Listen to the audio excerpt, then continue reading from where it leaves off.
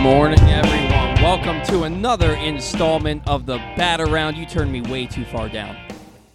Thank you, sir. Welcome to the Bat Around. I'm your host, Paul Valley. With me, as always, is Zach Goodman, my co-host and producer extraordinaire. It is a lovely, albeit hot, Saturday here in Baltimore. Zach, would you kindly close that door? I will do that. We never do that. We should probably start remembering. Probably start remembering to do that. Yeah, we never remember to do that.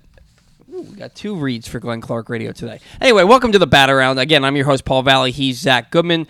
Crazy win for the Orioles last night. We're going to get into all of it here in just a moment. Just want to remind you that the Bat Around is brought to you every week by the FanDuel Sportsbook at Live Casino and Hotel. Come experience Maryland's #1 sportsbook this NFL season at the FanDuel Sportsbook at Live Casino and Hotel. The ultimate place for any sports enthusiast. Take advantage of our 24/7 kiosks, massive video screens, and watch all the action from the best seat in the house. With more money paid out than anyone around, make every moment more at the new FanDuel Sportsbook at Live Casino and Hotel in Hanover, Maryland. So, Zach, let's, you know what? I want to say this first. We're going to get into the game and all the craziness that ensued in last night's game. A game that Zach was at but left early because he's a bum. I had to get here for the show, Paul. Right.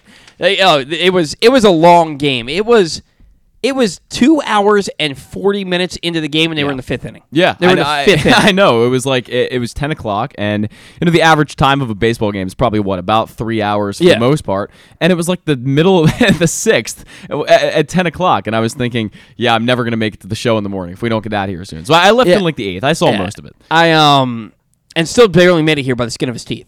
But nah, that's not true. Yeah, I'm watching the game. I look at the clock. It says 9:45, and I'm like, this game started at 7:05, and they're only in the 5th inning. It was nuts. But I want to take a backtrack here a little bit, and I want to talk a little bit about Cedric Mullins, because Cedric Mullins has been sitting against lefties or batting lower in the order, and he's only hitting 208 against lefties. Last year, he hit 277 against lefties. Mm-hmm. To me, Cedric Mullins is an everyday player. To me, he should be in your lineup every single game. I'm with you. He's not a platoon guy. He's not. He's not a platoon guy. And my argument to that is that you play Rougned Odor 5 days a week. Yeah. And he hits 208 against. He's hitting. Actually, he was the only guy without a hit yesterday. We're going to get into that. He's hitting just about 200 against everybody. Yeah. And he plays 5 days a week. You're going to tell me that Cedric Mullins, because he hits 208 against lefties, is a platoon player? I don't buy it. Right. The guy's 3rd in baseball in steals. He's got close to 25 doubles. He's going to finish the year with 15 home runs and 30 stolen bases. And it's one of the WAR leaders on the Orioles. Right, which is still a damn good season. Oh, and by the way, he catches everything. Right? And you're going to tell me, well, he should only be playing against righties, which would still have him play 4 to 5 days a week. No. Cedric Mullins should be in your lineup every single day. Because if he walks, if he gets hit by a pitch, if he reaches on an error, he can steal second base. Right. He can give you Gold Glove defense in center field. And he can still run into one. Right. The benefits of having Cedric Mullins play every day far outweigh the fact that he might go 0 for 4 with a strikeout against 0 for 3 against a left-handed pitcher before the reliever comes in. Right. At worst. But here's the other thing: they keep playing Ryan McKenna against left-handed starters and moving Mullins down in the order or not playing him. Right. Mm-hmm. Cedric Mullins against left-handed starters, and this was before the game the other day, so these numbers may have changed, but before the last left-handed starter that they faced, Cedric Mullins was batting .229 against left-handed starters. Ryan McKenna, .212. Yeah. It's because Ryan McKenna hits .318 versus lefties overall, so what he does against the lefty relievers, and a very small sample size, that they're taking Cedric Mullins out of the lineup. But the problem is, you're only going to face that left-handed starter 2, maybe 3 times. Right. And if he hits better than McKenna against the left-handed starter, why are you not playing him? Well, I think the whole point of Ryan McKenna, and the whole point Ryan McKenna's on this team for, is to be a guy who can play once or twice a week. He can pinch run. He can come in defensive situations. He's not a guy you want to platoon with a guy who was 30-30 last year. Not a guy who has 3.1 WAR this year, if you're looking at Cedric Mullins. I mean, the numbers, they far outclass Ryan McKenna. Ryan McKenna has a .316 on-base percentage for the entire year, and of course that includes righties too. Mm-hmm. But the point is that Ryan McKenna is a platoon bat, and Cedric Mullins is not. And to treat Cedric Mullins that way, even to bat him 8th, like Brandon Hyde did, I think, 2 weeks ago, I still think that's an abomination. I don't think that should ever happen. But the fact that he's being sat and platooned is just kind of disrespectful to him in all seriousness. I mean, this is a guy who, like you said, hit a lot better against lefties last year, and maybe let him figure it out. Maybe give him more of these situations, and maybe the more experience he gets against them and the more times he sees them, he'll start to improve and get back to what he was last year. And not to mention the fact that, okay, if Mullins is struggling against lefties, but you have him in the lineup, there's still the opportunity for him to lay down a bunt. Right, sure. Or squib one and get a base hit out of it. He's done that so many times. This is a guy that should be in your lineup every single day, and it leads me to the Hyde decision-making, some of the calls that he makes, and we're going to get into an Orioles banter. They've had me scratching my head this past week and the week before, and for the better part of the season, to be perfectly honest with you. And the Orioles, look, they're 5 games above 500, so nobody is... We're nitpicking because it's been a fantastic season, and there's some other stuff I do want to address too because I kind of get. I think people are thinking I'm getting a little out of hand on the twits and on the twits and on the social media in general. That I do kind of want to address if I remember to do it in the show, but that's neither here nor there. Cedric Mullins is not a platoon player. He should be playing every single day as I pound my fist on the table. Now, getting to last night's game. Jordan Lyles, for the boys, gives them 4 innings, 4 runs on 9 hits and 89 pitches. So that was not the best Jordan Lyles outing. And you're watching him kind of not play well, not pitch well last night, and you're thinking, with the way that this offense is going, this is not a good thing. We needed you to be at the top of your game. They call up Kyle Stowers. They put him in the 5-hole. Flies out to the warning track his first at bat, records 2 base hits. The Orioles down 2-0. What was it, in the second inning? I believe it was the second inning. Down 2-0 in the second inning. Jorge Mateo, who is becoming a star right before our very eyes, mashes a 3-run homer, gets so excited that he jumps over first base, has to go back and touch the bag, and that was just the beginning. Jordan Lyles goes out, gives up a run the next inning. He gives up 2 runs, right? So now it's 4-3 in the third inning. The Orioles score 3 more runs. Thanks to they had 2 outs in the third inning, and Cedric Mullins comes up to the plate. He rips a double down the right field line. It should have been. He legged it out, right? Yep. Hustle double. It was a hustle double. Rutschman comes up and deposits one deep into center field. And then Anthony Santander. Did Santander go deep on the Santander was before Rutschman. He was the second home run of the night, I believe. Okay, so I'm getting my innings mixed up. Yeah, so Santander was before Rutschman. I believe he was the one who after Mateo, he was the second home run. So Mateo hit the 3-run homer in the second. Correct. Yes. And then I think it was Mullins got out to end the inning. Then Rutschman comes up to start the next inning, and I think he walked or... I think he singled. He singled. He singled to left field, and it was a night. That was a beautiful single. It was. He was behind in the count. It's a fastball in the outside corner. He just flicks the bat out and pokes one into left field. Then Santander comes up, been struggling over his last 17 or over his last 14, and there's a 2-run homer. Yeah. He had 3 hits last night. Rutschman had 3 hits last night. Austin Hayes, 3 hits last night. 3 doubles in his last 2 games. Time. Still not good enough to win me take the rake. Spoiler there. Santander, Mountcastle, Mateo, 3+ RBIs each. O's 2, 3, 4 hitters. So we're talking Rutschman, Santander, Mountcastle. Combined to go 8 for 15 with 3 home runs, 2 doubles, 9 RBI, and 8 runs scored. It's pretty good. Production. It was an awesome night for offense. Bullpen, are you getting worried about the bullpen? Because... Yeah, look, I am. This is something we need to address also. Keegan Akin hasn't been good for 2 months. No. Right? No. He was really good to start the year. Excuse me. And he has... And his ERA actually went down last night. Mm-hmm. His ERA is 2.60 on the year, so he looks like he's been good this year. Rougned Odor makes the error last night. And yeah, Adley Rutschman's catcher's interference, which counts as an error, puts a runner on base. Akin couldn't get out of his own way, though.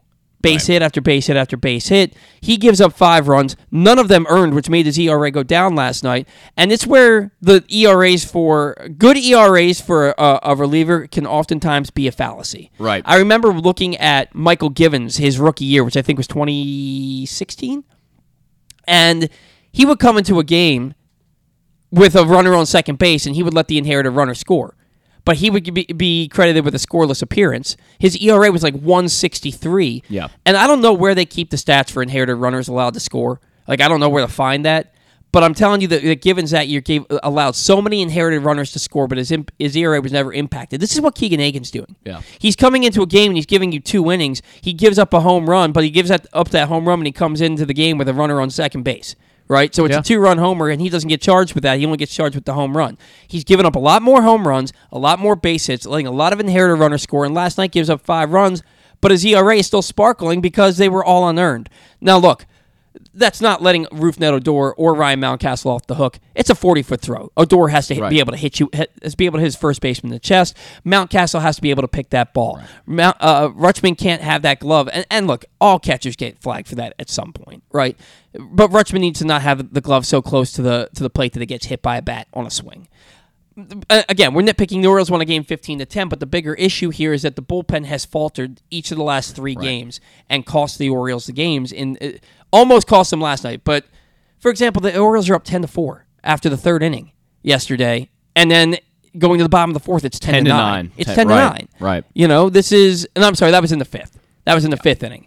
But even still, it's, what are they going to do about the bullpen? Because it's not like they have guys at AAA knocking on the door. I mean, I think the clear and easy decision would be to replace DL Hall, replace Keegan Akin with DL Hall and make that swap. You can bring up DL Hall as a long reliever. He's currently, they wanted to get him a taste with that one start he made, and then, bring him up as a reliever for the rest of the year. And that seems like the obvious decision to me. And you talk about Keegan Akin, and he's a guy who, frankly, in April and May, it looked like he had turned a major corner. It looked like this could be a long reliever, a lefty especially, that could be really impactful for the Orioles. Could be really impactful. Just come out there every time and, give you 3 or 4 innings of really, really good pitching. And so far, these past 2 months or so, he's been terrible. He's just been, every time he comes into the game, he looks like, 2021 Keegan Akin, not in 2020 Keegan Akin. He doesn't look like the guy that we saw in April and May. So that concerns me, number one. That's definitely a concern. And DL Hall, maybe he won't be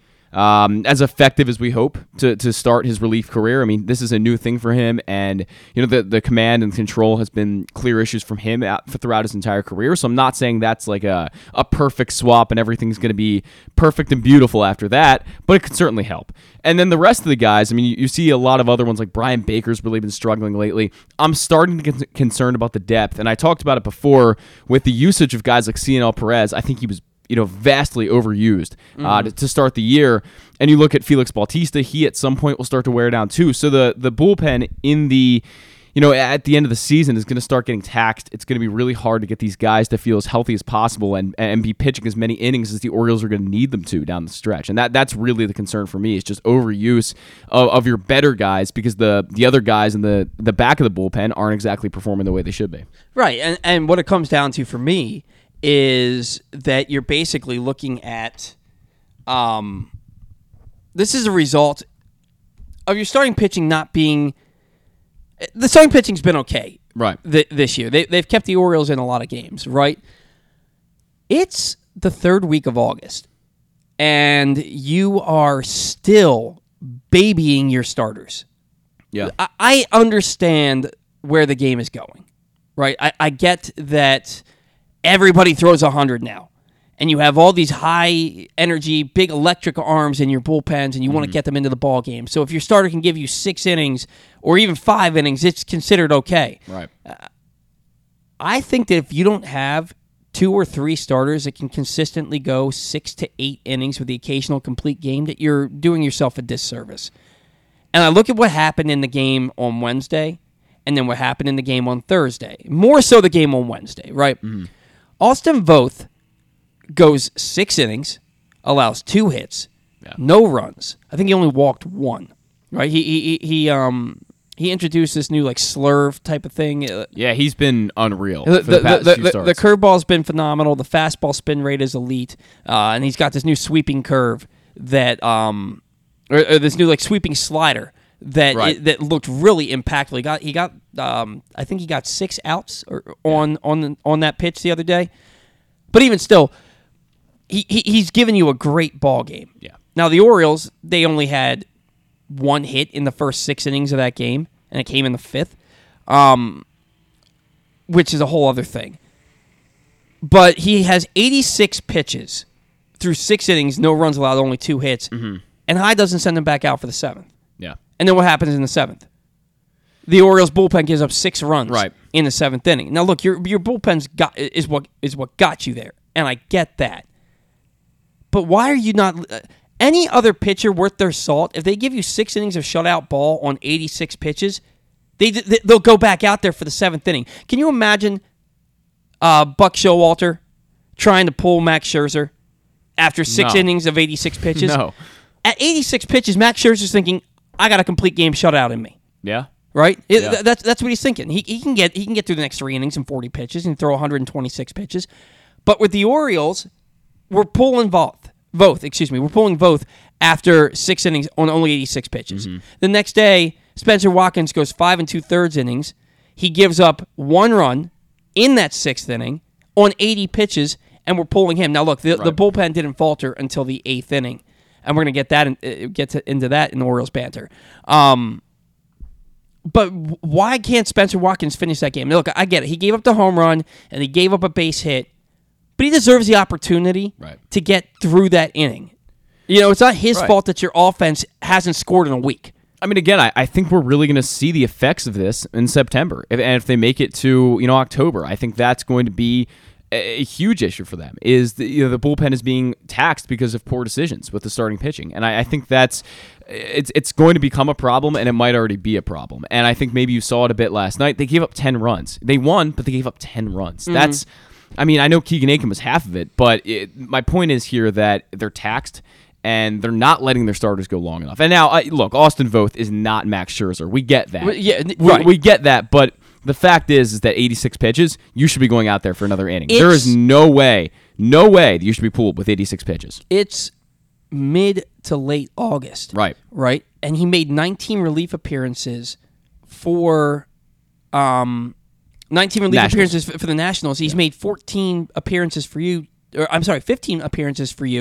11 starts. This guy's arm is stretched out. Right. Very. He can go out there in the middle of August and give you a 7th inning there. If he can throw 86 pitches, what's 14 more to get him to 100 and get him through the 7th inning? Right. And it's not the reason the Orioles lost that game. The Orioles lost, the bullpen did give up 6 runs, but the Orioles lost games this past week because they weren't scoring. Right. They had a perfect game taken into the 9th inning against them last Sunday. Monday they come out and they don't get a hit till the 4th inning. Tuesday they come out and I can't remember what the hell they did, but they won on Tuesday. Wednesday they don't get a hit till the 6th inning. Thursday they don't do anything until the 5th inning. It's like we're really doing this again and again and again, and they didn't score till the 8th inning. And don't get me started on what happened in that 8th inning and the 9th inning for that matter. Again, Orioles banter. But this also leads me to a point you just said. We know that Voth isn't Max Scherzer. I made a comparison yesterday because you brought up DL Hall and his command issues. And I said Randy Johnson, in his ages 26, 27, and 28 seasons, led the major leagues in walks. Each of those 3 years. He was 26, 27, 28 years old. Yeah. Right? Led the majors in walks each of those years. What did he do in the 16 seasons after that? He won 5 Cy Youngs. He finished second 3 times, and he finished third once. Yeah. Struck out over 4,000 batters and won over 250 games in those next 15 seasons. Right? This is a guy who had serious controls. Jim Palmer, serious control issues. Yeah. DL Hall just got his first taste of the major leagues at 23 years old. And yeah, he has command issues. Why would you not give him every opportunity to figure it out as a starting pitcher? And this isn't a gripe against the Orioles because they've already said he's going to be a reliever to help us the rest of this year and keep his innings in check. but he's going back to being a full-time starter next season. But there's all these people, and Stan's one of them. God love Stan. I don't agree with him. There's all these people saying that DL Hall should be a reliever. No, you let him figure it out. Because, and look, I know that he's not going to be Randy Johnson. When I say Randy Johnson did this, that doesn't mean I'm saying if you give DL Hall the same opportunity, he becomes Randy Johnson. That's not what I'm saying. What I'm saying is, if they had given up on Randy Johnson at the same time the people are giving up on DL Hall because he just can't throw enough strikes, he's not in the Hall of Fame. Same thing with Jim Palmer. I'm not saying that DL Hall is going to be a Hall of Fame pitcher, but you have to give him more of an opportunity to figure it out. That he's 23 years old.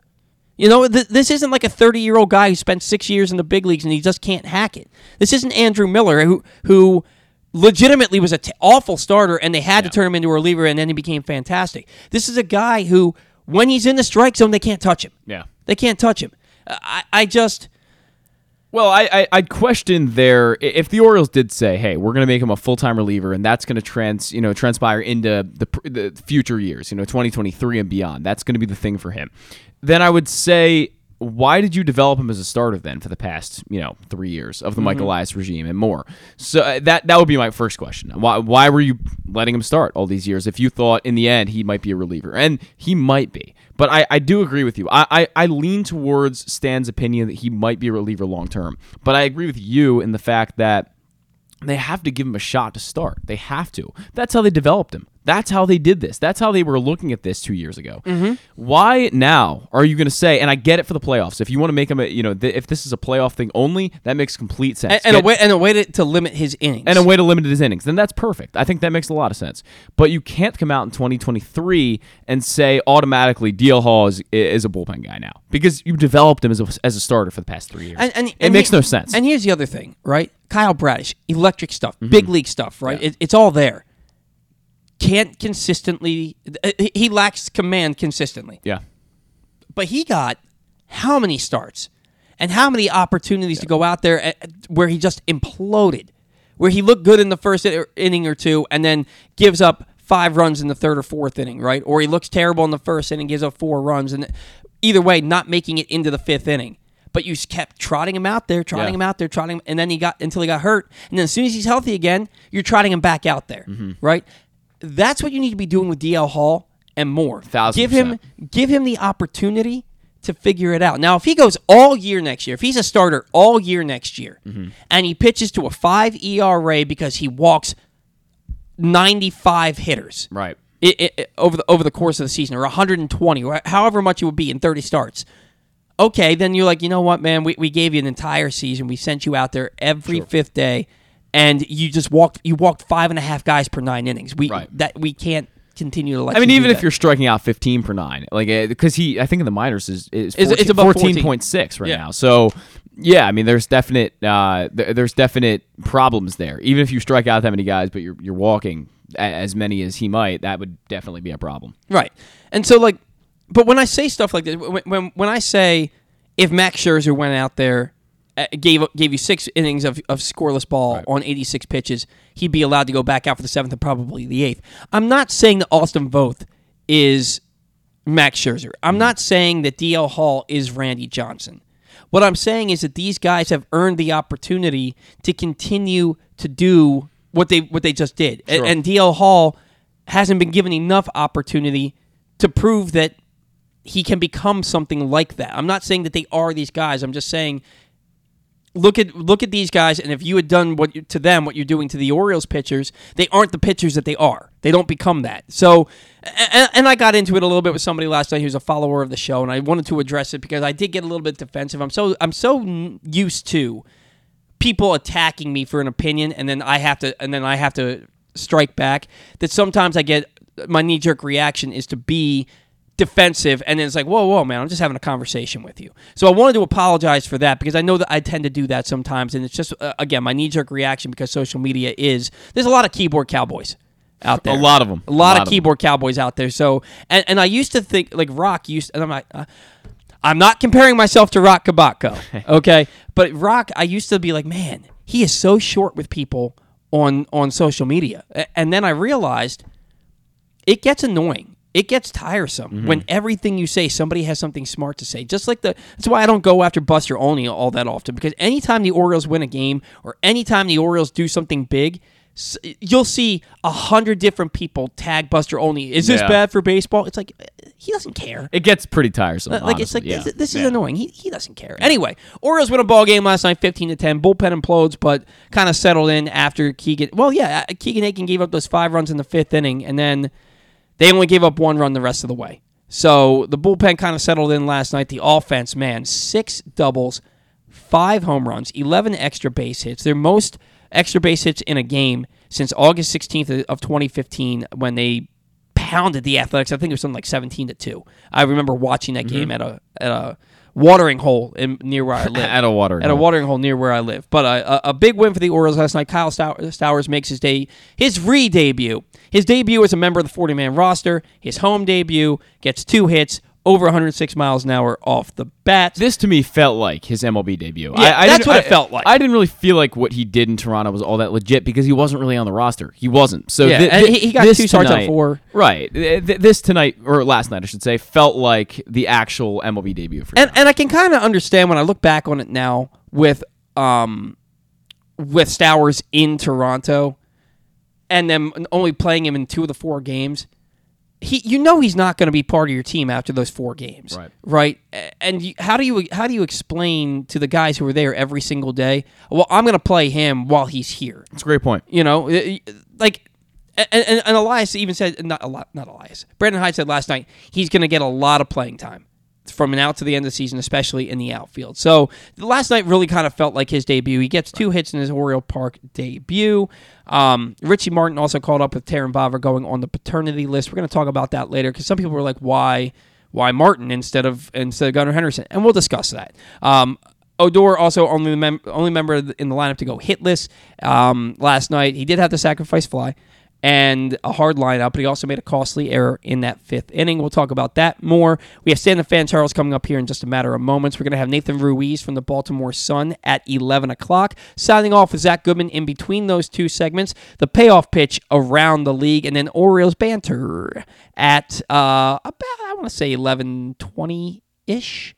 And then we'll do Take the Rake. I'm going to tell you, I think I think Zach pulled this one out this past week. But great show ahead of you today here on the Bat Around. Just want to remind you, today's show is brought to you by your local Toyota dealer. The Toyota Tacoma comes in a range of models and trim lines. You can choose the perfect Tacoma to reflect your unique personality and driving habits. Check out buyatoyota.com for deals on new Tacomas from your local Toyota dealer today. That's buyatoyota.com. Joining us now, in our new studios here in Towson, at least on the line in our new studios here in Towson, he is Stan the Fan Charles. Stan, it's Paul. Good morning. How are you? Good. How you doing? Doing well. There was a crazy game last night. Did you stay up to watch the whole thing, Stan? I was at the ballpark for 7 innings last night. Zach was there for 8 innings. Exhausting.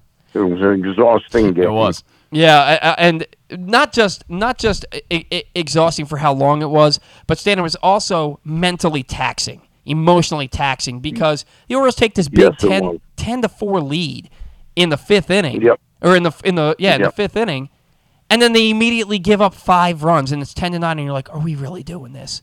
But then they came out, they put up 4 more runs there in the 6th inning, and they were off to the races, and they ended up winning the game 15-10. 11 extra base hits last night. Stan, what were your thoughts? Actually, what I want to know is, are you concerned about the bullpen after the last 3 games with the way they've kind of imploded? Coming in after, not last night notwithstanding, but coming in after a decent start by a starter, coming in and kind of imploding and giving up the game. Not really. I mean, our bullpen has been pretty darn good. They're overused. There's no question about it. It's a fine line Brandon Hyde is trying to thread there. I mean, I saw your notes that what you wanted to talk about, and taking Voth out and taking who was the other pitcher you mentioned after 5 in the 3rd inning? Spencer Watkins. Those guys. I mean, I understand what you're saying. That boy, it would have been nice to get 7 out of them, but they're guys they're guys that are pitching like way out over their skis as to their history. Yeah. And those games are close games when those guys come into the games.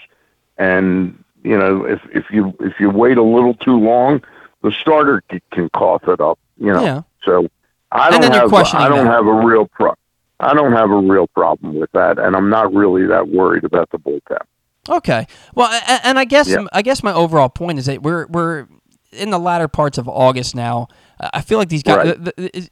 He's not pulling, and you're right. He's not pulling them out because they're not stretched out. He's pulling them out because they're, like you said, they're playing over their skis, as you said. But at what point have they done enough to be trusted to go out there for another inning? Because Voth has been doing this for the better part of a month and a half now. Spencer Watkinson's coming off the IL, has pitched to a sub-3 ERA in like 7 or 8 starts. I feel like at some point you have to say, you've earned the next inning. But can't you just look at it the other way and say what they're doing with those guys is working? Yeah. You're looking at it glass half full. I'm looking at it, you're half empty. I'm looking at it as half full, that you're maximizing what those guys are capable of.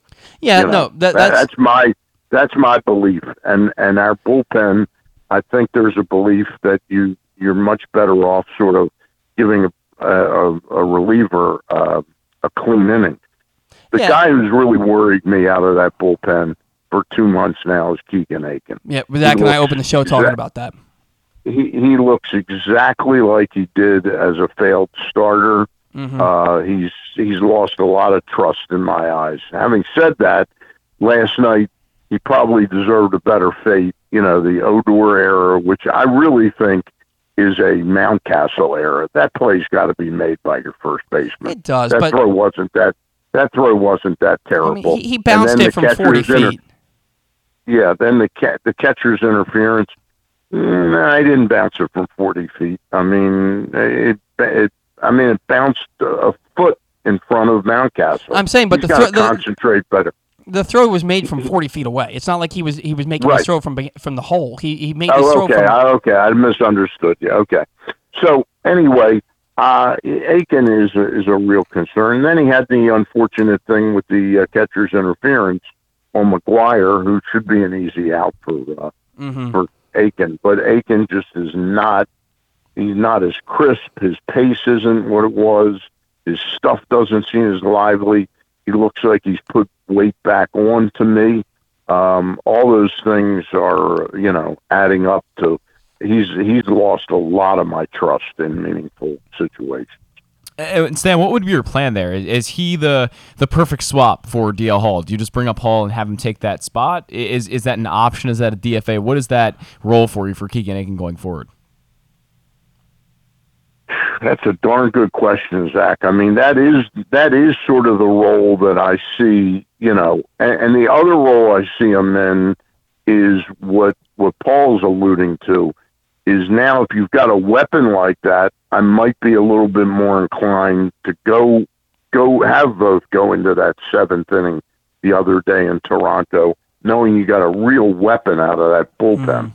But, again, that weapon comes fraught with those control issues, and at some point in time, DL Hall is going to have to sort of make people comfortable with the fact he can come in to meaningful games in those times. But that's kind of makes sense. It's sort of like the swap out yesterday of Stowers for Brett Phillips. And Paul, I know you asked me 10 days ago or 2 weeks ago, what Phillips was doing here. I guess it was just biding time. Keeping the seat warm. Keeping the seat warm and swapping out, a veteran like Mancini and bringing in a guy who's been there before.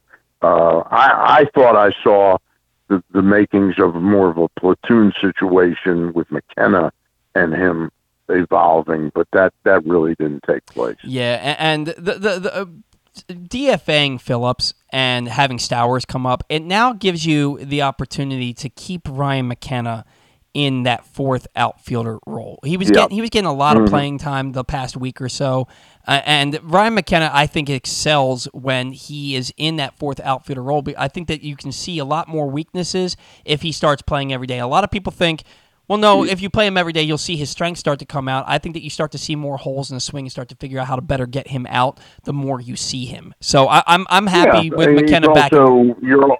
You're also trying to match him up against left-handed pitching. It wasn't a strict platoon situation, but you were trying to get Mullins out against really tough left-handers. That's how it started, and now it's evolved to him gaining more playing time, and deserving more playing time. But I agree with you.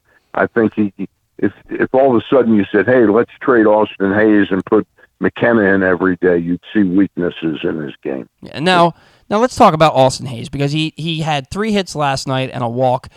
He had a double the night before. His swing decisions still don't look great. A lot of people think that, and when I say a lot of people, I'm saying a lot of fans I interact with seem to think that he might be hurt. He hasn't been a productive player for 2 months now. Are we reaching a point with Austin Hayes where it's like, it's time to put up or shut up, or is it just one of the more prolonged slumps that we've seen and you think maybe he's starting to break out? I'm not really sure, and I will tell you that every time he would get hit on his hand or wrist area, he'd fling the bat down, and I've got to believe the sort of the residue of those. I think he got like 3 hit by pitches in about a 2 to 3 week period in the same and spot. I got to believe, I just have to believe that the player we saw in April, May into early June is still there, and he's been playing through some things. But you know something? He's a bright guy. He's been around a little while. He sees Stowers come up yesterday, and he knows that there's more coming, and he's got to start to produce. I don't know. Maybe something woke up with him in that. Maybe his hands are just about healed. I don't know what it is, but he certainly hasn't been the player he was from like July 15th last year. That's 2.5 months. And the first 2.5 months this year, that's a full season. And he was looking like not a superstar, but a real solid regular who gives you terrific defense. I can't really put my finger on it, but clearly the club has played through his downturn period along with Mountcastle, Yeah. Now Mountcastle woke up with that home run last night. It was a monstrous. Oh yeah, that was a moon shot, and he's actually got 3 home runs in the last 10 days, I think it is. So his bat's starting to wake up. And Stan, the Orioles offense in general woke up last night. They had scored 15 runs total from last Sunday through Thursday, and then they scored 15 runs last night on 18 hits, 11 extra base hits. Now, Stan, I've been following the Orioles long enough that it seems like every time they have an offensive outbreak like that, the next night they kind of come out and the bats go cold. Why do you think that is, and is that something that you're concerned about going into tonight, that they'll revert back to what they were doing before? I mean, you'd have to define what. If you ask that question, what's your answer to it? Because I have no answer to that. I really don't. I don't sit there believing that, the Orioles scored 15. They won't score 15 today, but that doesn't mean they won't score. Now the problem today is they're facing a much better pitcher. Right. Michael Wacha, when he's healthy, is a pretty darn good pitcher. On the face of it, this matchup is not a great matchup for the Orioles with Bradish with the ERA of 6-something versus, Wacha right now. But I don't think it's just that, you'd have to go back and study, and I'm not an analytics person, but who were the pitchers the day they have an outbreak like this versus who's the pitcher the next day? Just to ask it out of hand, I don't know how to answer a question like that. I don't believe that teams just, they scored 15 tomorrow, they're going to get shut out. I don't believe that's. I think it has to do with the game that day and who you're up against. Yeah, no, and I guess there's no real answer for that question. It's just something that I've noticed in all my years following this team, that they seem to go out and they'll put out. You've noticed it for years. I've noticed it for years. I've had so many conversations with my dad about this. It's just it's I don't think it has really anything to do with anything other than it's just a weird a weird thing that happens. Where you go out and you tear the cover off the ball. Well, like an outbreak, like 15 runs doesn't happen that often. So, no, it doesn't. But so after that game, you're clearly going to go back to scoring 3 to 5 runs somewhere in that ballpark. We'll see. And I think it's just coincidence. It's just it's something that to me it is. I've noticed. To me it is. Yeah. Okay. Now Kyle Stowers, so last night, Stan, we kind of look at it as Kyle Stowers' re-debut because he debuted in Toronto out of necessity because Santander wasn't vaccinated at the time. He now is. Stowers makes his home debut last night. 2 base hits, a deep fly out to right field in his first at bat. The 2 base hits over 106 miles an hour off the bat. What is that base hit? That base hit almost took Cutter Crawford's head off. I mean, it was really a rocket. Yeah. Yeah. No, he smoked both of those balls back up the box. What kind of an impact could Kyle Stowers have on this lineup? I think it's coincidence that he joins a team last night and then they score 15 runs. I think that's coincidence. But what kind of an impact can he have? And it kind of gives you that opportunity to not have a weak bat in your lineup in the outfield. Well, certainly, look, I think Mike Elias, not that he's copycatting anything, he sees what Atlanta did, with Michael Harris a couple of months ago and then Vaughn Grissom, and he sees what the Mets did with Blaine Beatty, and I think he just said, you know what, it's time to roll the dice and bring up one of our better prospects right now who really is ready, Mm-hmm. Oh, yeah, he absolutely had the guy that doesn't speak real well for is Yusniel Diaz as having any real meaning to this organization. Well, yeah, I think that his days in this organization are numbered, to be honest with you. I don't think he has an impact at all. Somebody else who's had an impact, obviously, and Stan, I wrote in the notes. I mean, we could do a segment every week just on Adley Rutschman and how good he has been. He's been as advertised. He was horrible last night. He had that catcher's interference, Yeah, he was absolutely and he's horrible. Yeah.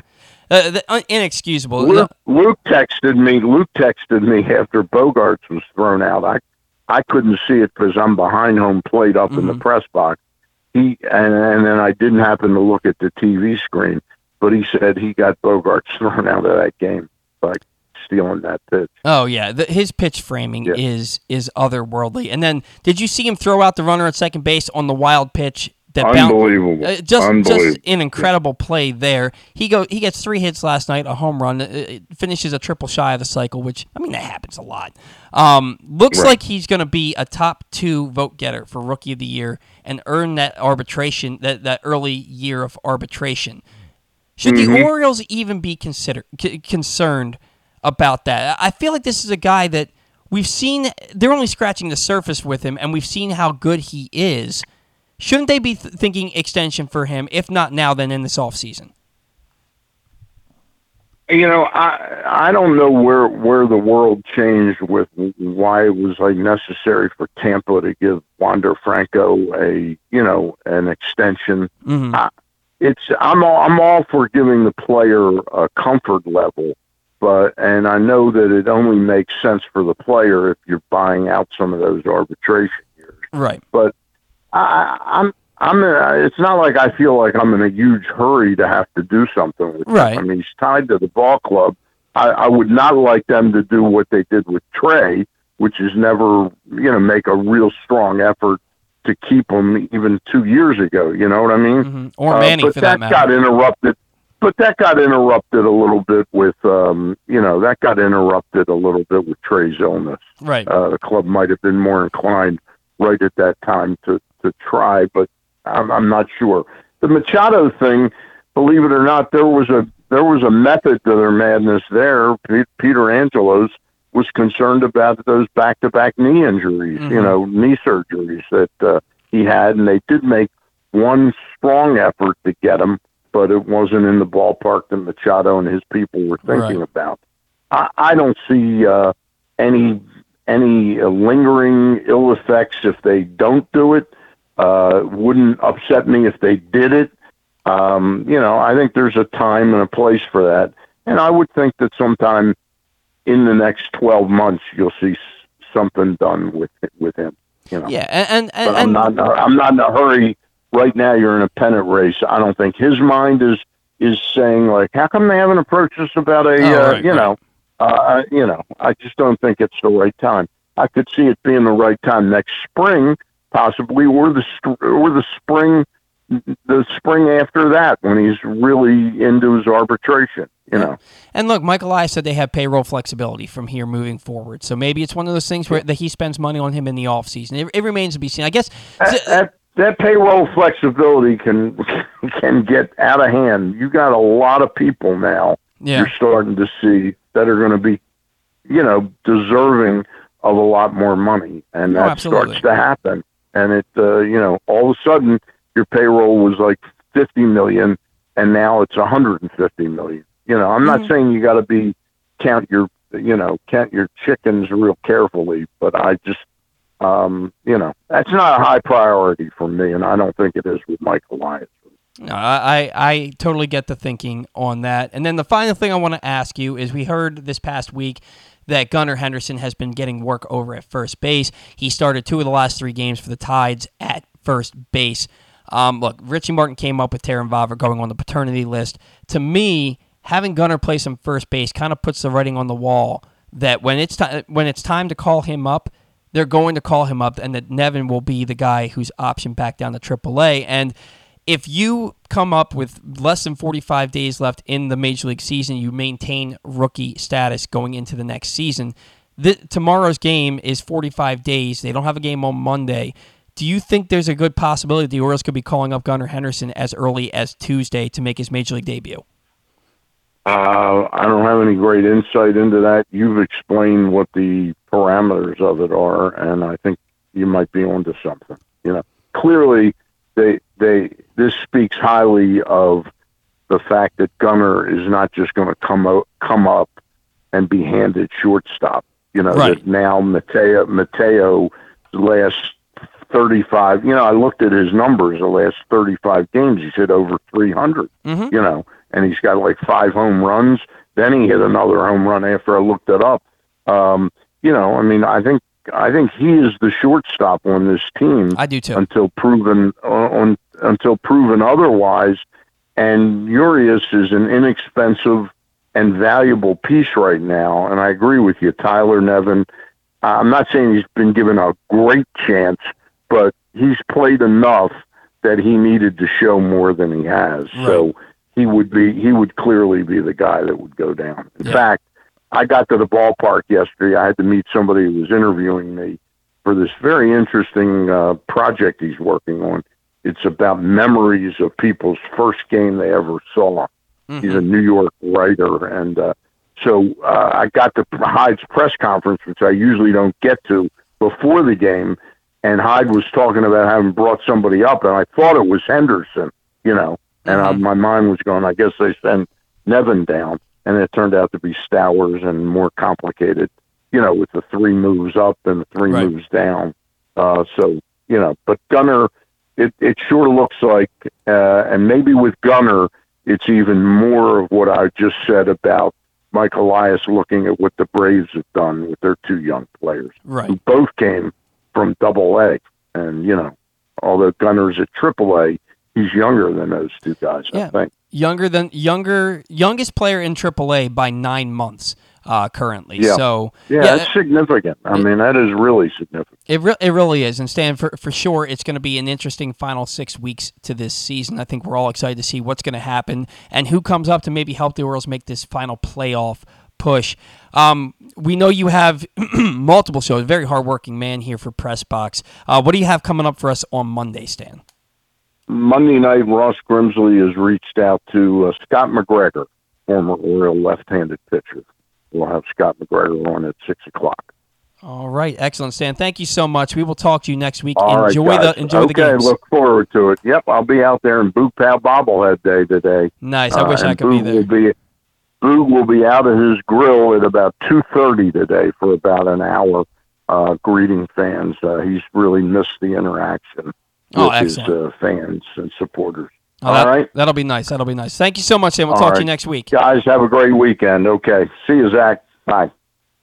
And that was Stan the Fan, Charles. It was 2 great shows for you every week. Every Monday night, Stan and former Orioles pitcher Ross Grimsley visit with a different guest from the world of baseball. And every Thursday night, Stan and Gary Stein chat with a different newsmaker from the world of sports. Stan had a very busy week this week. He and Ross chatted with Ken Guthrie, the Orioles scout directly responsible for Jackson Holliday. He and Gary caught up with Maryland football coach Mike Loxley. And he also previewed the Maryland Cycling Classic with KOM Sports Marketing Steve Brunner. Find these shows under the videos tab at facebook.com/PressBoxSports or at PressBoxOnline.com/radio. Stan and Ross are back on Monday with another great show as they are speaking with Scott McGregor, former Orioles left-handed ace, at 6 p.m., so you'll want to tune in for that.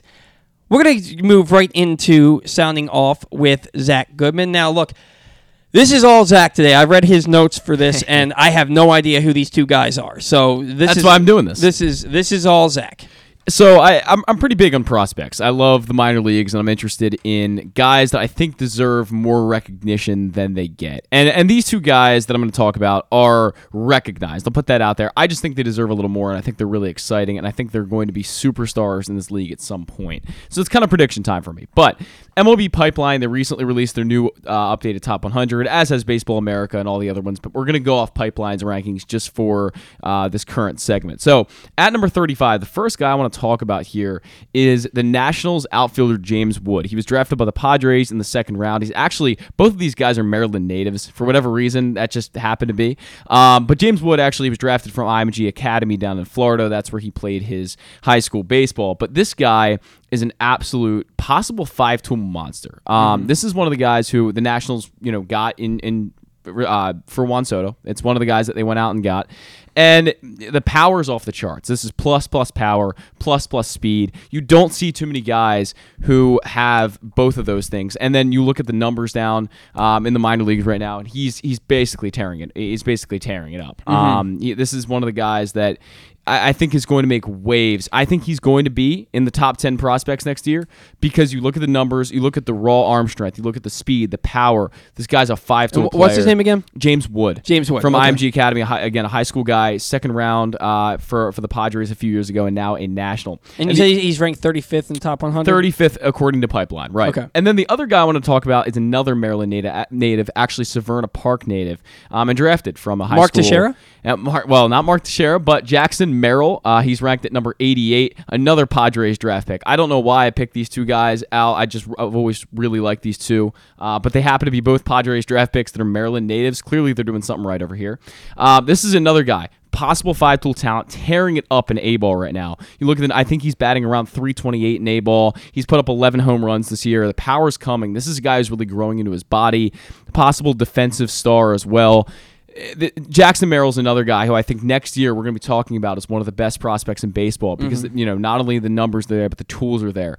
2 guys to really look out for, and I think James Wood, especially being right down the Beltway in Washington, is going to be a guy we're going to be hearing a lot about. And I really, if I had to put a comparison to James Wood, I think he could be like an Aaron Judge light. I think that guy's that good. How old are these guys? Well, they're both high school draft picks. Jackson Merrill's 19 now, and I believe James Wood's now 20. Okay. So they're still young. And they're both playing in A-ball? Both playing in A-ball at the moment. High A or low A? For Merrill, he's in low A. I believe James Wood is in high A at the moment. But they both got a long way to go. This is not going to be in the majors next year, probably even the year after.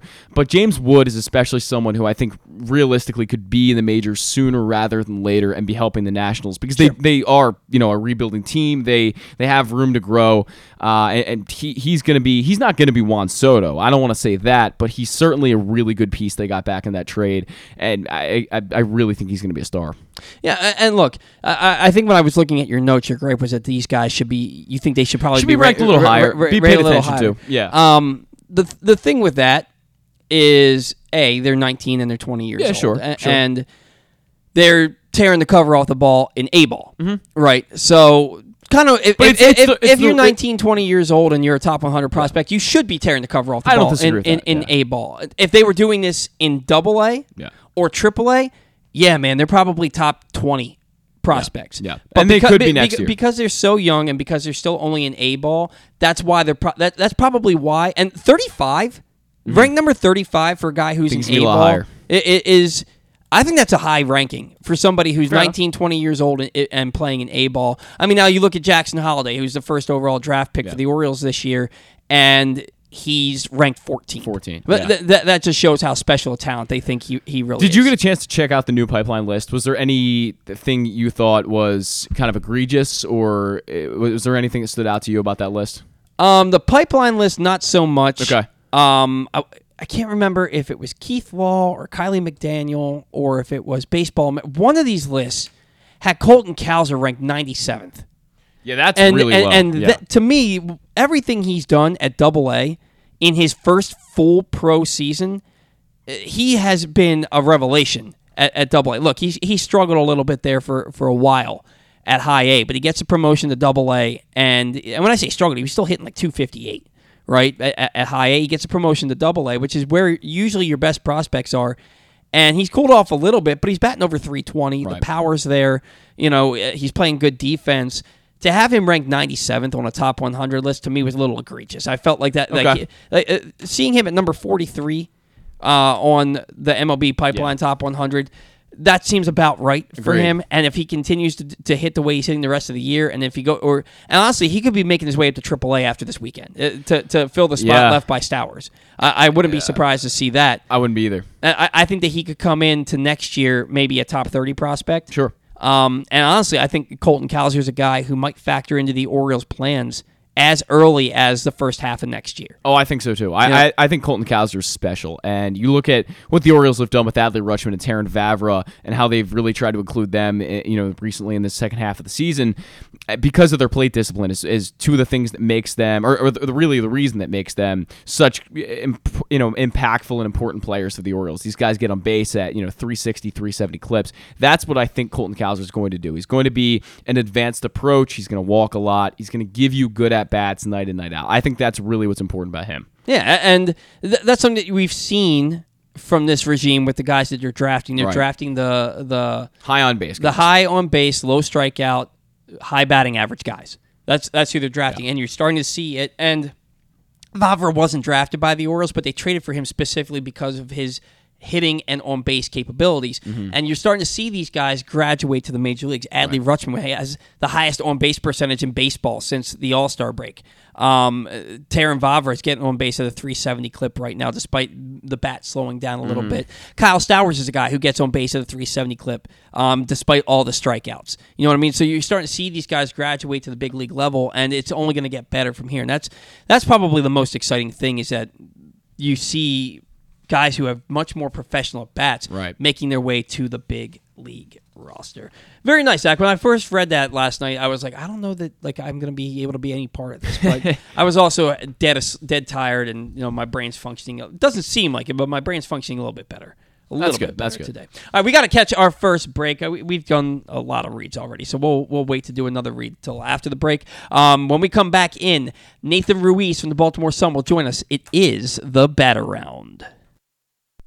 Summer is in full swing, and so is the summer seasonal menu at Glory Days Grill. Start with the opener, flash fried pork belly with their popular Korean No. 2 sauce, and try their South Carolina barbecue chicken, or backed by popular demand, the lobster roll with grilled corn. Also try the irresistible crab and lobster fries, or the very berry salad with chicken. And for dessert, the Cracker Jack sundae with a waffle, ice cream, and Cracker Jacks. This menu will be gone. Find out more and get your order in at glorydaysgrill.com. Glory Days Grill, great food, good sports. Come experience Maryland's #1 sportsbook this NFL season at the FanDuel Sportsbook at Live Casino and Hotel, the ultimate place for any sports enthusiast. Take advantage of our 24/7 kiosks, massive video screens, and watch all the action from the best seat in the house. With more money paid out than anyone around, make every moment more at the new FanDuel Sportsbook at Live Casino and Hotel in Hanover, Maryland. Please play responsibly. Gambling problem? Please call 1-800-GAMBLER or visit mdgamblinghelp.org. I'm Griffin Bass, and I have the extraordinary, mind-blowing, and life-affirming pleasure of being the new producer for the absolute funniest, smartest, and most handsome sports host in all of Baltimore. Wait a second, Glenn, I'm working for you, not Jeremy Kahn. If you're not listening to Glenn Clark Radio, here's what you're missing. He's Coach Kevin Willard. Glenn, thanks for having me. Baltimore Ravens wide receiver Rashad Bateman. Thank you, I appreciate it. He is outfielder Cedric Mullins. Thank you guys for having me. Trey Mancini. Thanks for having me on, guys. Mr. Marcus Williams, who's now with us. Man, appreciate it. Happy to be on. Ravens kicker Justin Tucker. Thanks for having me. Adley Rutschman. Absolutely. Thanks for having me on. John Angelos. Thanks a lot. Good to be with you. Ryan Mountcastle. Thanks for having me on, guys. Marlon Humphrey. Thank you. Talia Tungavailoa. Thank you guys for having me. He is J.K. Dobbins. Thank you for having me. I had a great time. The great Ray Lewis. Always good to be on. He is Mr. Cal Ripken Jr. Good chatting with you. Watch Glenn Clark Radio at youtube.com/PressBoxOnline and listen live at PressBoxOnline.com/radio or anytime on Apple, Spotify, Amazon, or anywhere you get your podcasts. Whether your focus is luxury and comfort, convenience and technologically advanced connectivity, or sporty performance and aggressive styling, we've got the perfect Highlander for you. Check out buyatoyota.com for deals on new Highlanders from your local Toyota dealer today.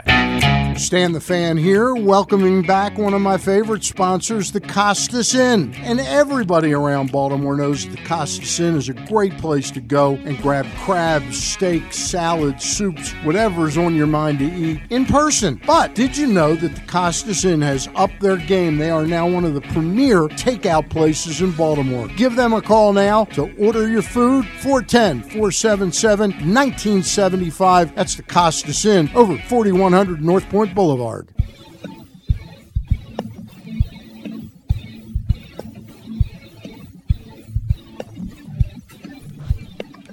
All right, we are back here on the Bat Around. We are through the first hour. The first hour of today's show was brought to you by the FanDuel Sportsbook at Live Casino and Hotel. You can come experience Maryland's #1 sportsbook in the NFL this season at the FanDuel Sportsbook at Live Casino and Hotel. It is the ultimate place for any sports enthusiast where you can take advantage of our 24/7 kiosks, massive video screens, and watch all the action from the best seat in the house. With more money paid out than anyone around, make every moment more at the new FanDuel Sportsbook at Live Casino and Hotel in Hanover, Maryland.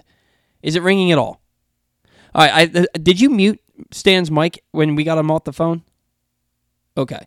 We're having a hard time getting in contact here with Nathan Ruiz, who's supposed to join us here. Zach, do me a favor. Call my phone.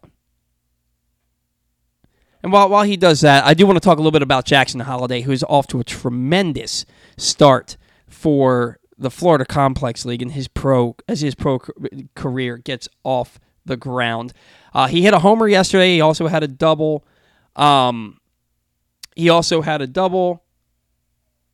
on one second.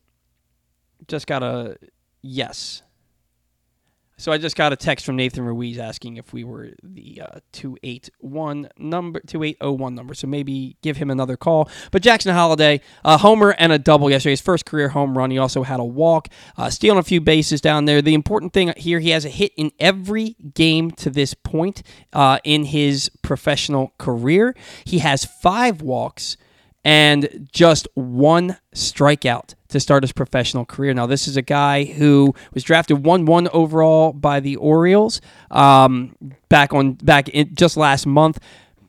Tremendous start for him. He said that he expects to be in the big leagues in 2 years. He's off to the start that would make you think that could be a possibility. Look, the Florida Complex League ends on Tuesday the 23rd, so we may be looking at him going to Delmarva or even to Aberdeen for his next stint.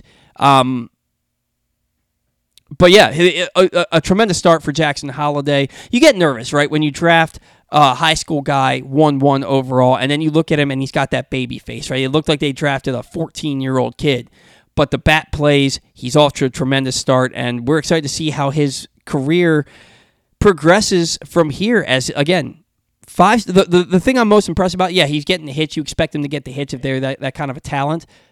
The 5 walks to just 1 strikeout in his first taste of pro ball really says to me that this is a kid who could have a really, really, and should, being a 1-1 overall pick, might have a very bright future ahead of him. So kudos to Jackson Holliday for his performance to start his professional career. With that in mind, we now move to Nathan Ruiz of the Baltimore Sun, who is live with us here on the Bat Around. Good morning, Nathan. How are you today? Doing well, Paul. How are you? I'm doing very well. First and foremost, I saw that you just got engaged. Congratulations to you. Yeah, I really appreciate that. Thanks so much. Yeah, absolutely. And we really appreciate you joining the show for us today. Been trying to get you for a while, so happy to finally have you back on the bat around here. Now, I was just talking about Jackson Holliday, and he is off to a tremendous start in his pro career. The number that stood out to me, 5 walks to just the 1 strikeout.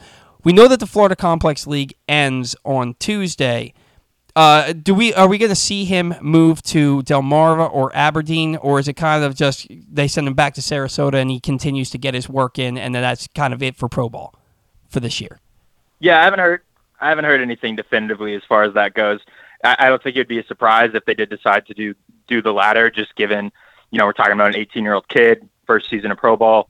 It is possible that they bump him up. You look back at what it's hard because there's not necessarily a clean comp for him. I guess with Gunnar, 2 years ago in 19 or 3 years ago now, they didn't, rush him up to Delmarva, up to an affiliate. They kind of just let him finish out the year in Florida. So I would assume that's maybe the best comparison for it. Obviously that circumstance is a little different even because the draft was in June then and not July. Obviously Jackson got kind of a rough go of it because he didn't, he played his last game of his senior season in May and then wasn't back on a field until, this month. So, I think they're just going to, they're going to give him the best opportunity to succeed in whatever that is. And obviously they've already rushed up a lot of those college guys who they got up to Delmarva, but I think Jackson's probably in a little bit different circumstance. Yeah, and that would seem to be the move that makes sense. Now, you mentioned Gunnar Henderson, and he's been getting work at first base this past week down in Norfolk. He's made starts there in 2 of the last 3 games. Should we be reading the tea leaves here that maybe he could be the next guy called up? Because they don't really have somebody else to play first base other than Tyler Nevin. Maybe he's the next guy called up and he can help this team make a playoff push. Yeah, I think they're just trying to add, some versatility to him. I think obviously long-term, he's going to be on the left side of the infield in some fashion, whether that be as a above-average shortstop or as a plus third baseman. He's going to end up on the left side. I think it's just something where they're trying to create an opportunity for him. You mentioned Tyler Nevin, obviously, has been up a lot of the year, but really hasn't, unfortunately for him, done a whole lot with his opportunities. So we've seen, Taron Vavra get some work at first base. Anthony Santander get some work around first base.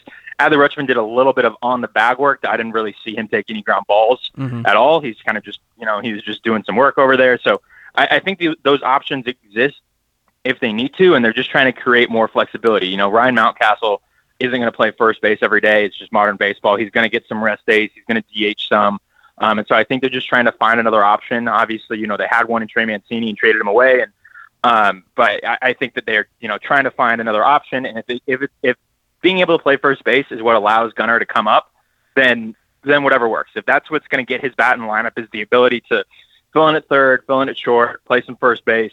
If that's what's going to do it, then that's what he's doing. Obviously it's unfortunate that it feels like they're adding another box for him to check before a call up. And that is what it is, but it's just making sure that when he comes up, they're going to want him to play every day and just trying to create the opportunity for him to do that.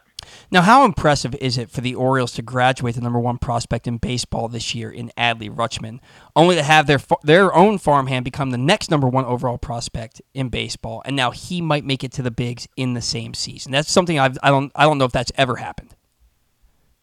Yeah, it's not like the easiest thing to check, but if you look at how Baseball America reports their prospect standings, they consider their official list to be the off-season list. So a mid-season list like this one that has Gunnar at number 1 doesn't necessarily apply, but never on an off-season list have 2 players from the same team, same draft class, both been the number 1 overall prospect. And so Adley was number 1 on last year's off-season list. If Gunnar's probably going to retain rookie eligibility, so he'll have the chance to be number 1 on this off-season list. So that would be the first time that ever happened. Obviously, those are the first 2 picks under Michael Elias in that 2019 draft, and then Kyle Stowers was the 3rd pick in that group. So obviously a really, really impressive top of that group. You've got Joey Ortiz was in that group as well. It's just you got Maverick Hanley. There's a lot of guys who've had a lot of success from that initial draft class, and so I think it really speaks to what the Orioles have targeted in those drafts, how they're developing them after they arrive in the system. Obviously, we've seen success that a guy in 2020 and Jordan Westberg has had, and Hudson Haskin, another 2020 guy, and Colton Cowser from 2021, and Connor Norby really turned it up once they got the Bowie. And so I think there's just a lot of really talented pieces in play here, and that bodes well for their future, whether they keep all those guys or whether they move some of them for other assets. And you mentioned Kyle Stowers, and he was the Orioles' third pick in that same draft as Adley and Gunnar Henderson. He was called up yesterday. I can't remember if it was you or if it was Zach Silver that tweeted out it's his re-debut, which I thought was pretty brilliant because he made that debut in Toronto, but it was out of necessity because of an unvaccinated player, and he wasn't added to the 40-man. So he makes his Orioles home debut last night. Was this weekend kind of in the plans for a while now, or was it more of a move in reaction to how bad the offense had been to that point for the past week?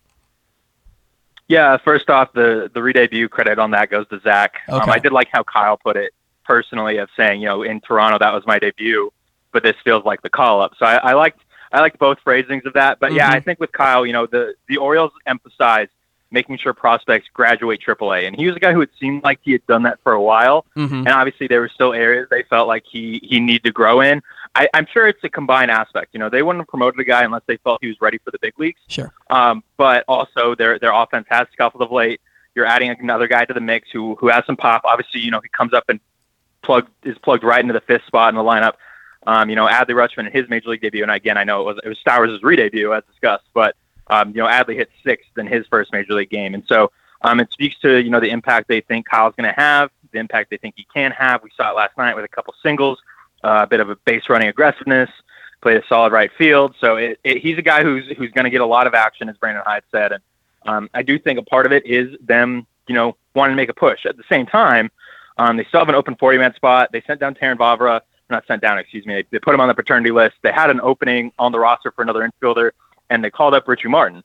They very easily could have selected Gunnar Henderson's contract as well and really pushed for this thing. And I think, again, like we mentioned before with wanting to add first base to his toolbox, that is something that remains a possibility. They still only have 39 players on their 40-man roster. So it'd be pretty flexible for them to make a move of that sort in the near future. But for right now, they added Kyle, and it seemed, at least for a night, that it gave them quite the jolt. Now, do you think that move, because I noticed that too, that they could have called up somebody else to add, like a Gunnar Henderson, but you have to have, if you're a prospect and you get called up in the last 45 days of the regular season, you maintain that rookie eligibility. Now, also, you can't accrue more than 130 at-bats. Tomorrow is 45 days, and then the Orioles have the off day on Monday. Do you think that we could see a call-up of Gunnar as soon as Tuesday for that next series? I mean, I frankly don't know that the Orioles really care all that much about the rookie eligibility aspect. Like, if they're concerned about anything in all this, it's the service time aspect. Like, I've seen a few other people reference the rookie eligibility aspect. Like, that's for the player. That's for, like, I guess you could argue, like, they would like to have the ability for him to be the number one prospect in baseball again this offseason, but I don't think they're overly concerned with that external stuff. Like, once you get past the 2 weeks into the season for a year of service time and, the couple months into the season for Super 2 status, I think your focus becomes, like, when's he ready for the majors? Like, I don't think they necessarily need to concern themselves with that. Like, I think the factor becomes, do we call him up now and, get the clock running, or do we do what was maybe thought they might do with Adley pre-injury of keeping him down for a couple weeks into next season? And obviously, I think, as someone who would have to write off-season stories again about service time and keeping players down and all that stuff, I would prefer that he comes up. I think it would add some excitement. I think it would add some energy. I think it would show that they're going for it more than any other move they could possibly make. But if they feel like, he has things he needs to work on, they're going to prioritize those. And we're seeing that with him getting some work at first base. And so if they feel like, hey, he can be our backup third baseman, backup first baseman, be our everyday third baseman, get some work at shortstop too, then if he checks the boxes that they're looking for, and there's the same thing with Adley Rutschman, and it's not necessarily always known what those boxes are, but the second that Adley caught 3 straight games, he got an off day, and then he was at Camden Yards. And so I don't know if there's, Gunnar plays 4 or 5 games at first base. Like, that's just me throwing something out. I don't have inside information on that. Sure. Like, it's completely speculative, but if they have a box they want to check with Gunnar in terms of, his capabilities at first base, if he checks that box and that's what they're waiting on, then we'll see him. But until then, I don't know that the rookie eligibility is a factor outside of, like, wanting to give the kid the opportunity to win Rookie of the Year next year. A couple more minutes here on the Bat Around with Nathan Ruiz of the Baltimore Sun. Now, you mentioned Kyle Stowers and the impact he had, batting fifth. He laces the 2 singles, over 100 miles an hour exit velocity last night. He comes into the lineup, bats fifth, and the Orioles go out and score 15 runs and have 11 extra base hits. That's a pretty big impact, is it not?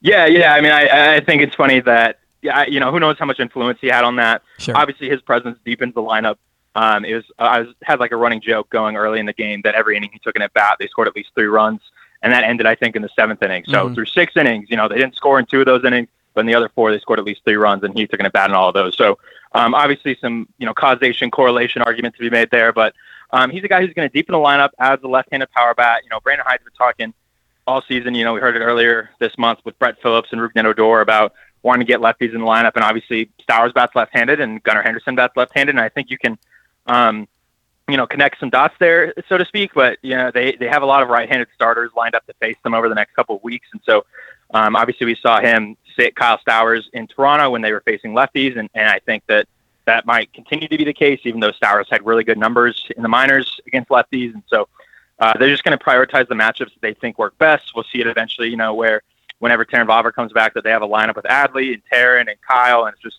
3 of their top position player prospects or top young hitters. Adley's graduated from prospect status, but it's just going to be a lineup that's a little bit more well-formed, a little more future-focused, and I think that should be exciting for all Orioles fans.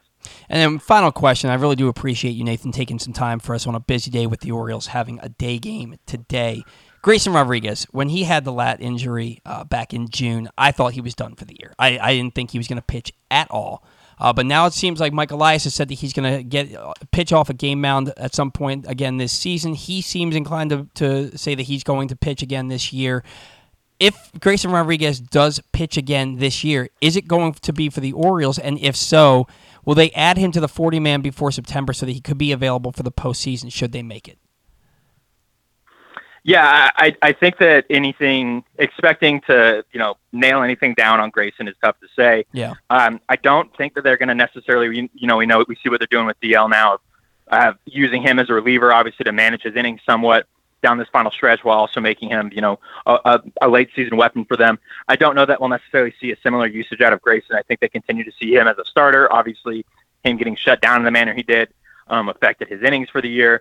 I think the priority is just going to be getting him healthy, less so in the same manner of like making sure dudes graduate and making sure they're ready for the big leagues. And obviously, I think if he had gotten through that last start healthy, it was not going to be long before he was up in the majors, unfortunately. So I think the priority is just making sure he's healthy before prioritizing, adding him. Obviously, we've seen some slip-ups of late, but this pitching staff has been really solid all season long. And so I think there's going to be a lot of riding what they've got, and obviously they'll expand the roster by a couple guys in September and figure it out from there. And I'm sure DL will be in consideration for one of those spots. But as far as Grayson goes, I imagine the priority is getting him healthy and seeing where things go from there. I think that would probably be the correct approach. Nathan, thank you for taking some time out of your schedule for us today. Have a great weekend. Hopefully we'll talk to you here down the line. Yeah, sounds great, Paul. Thanks so much. Take care.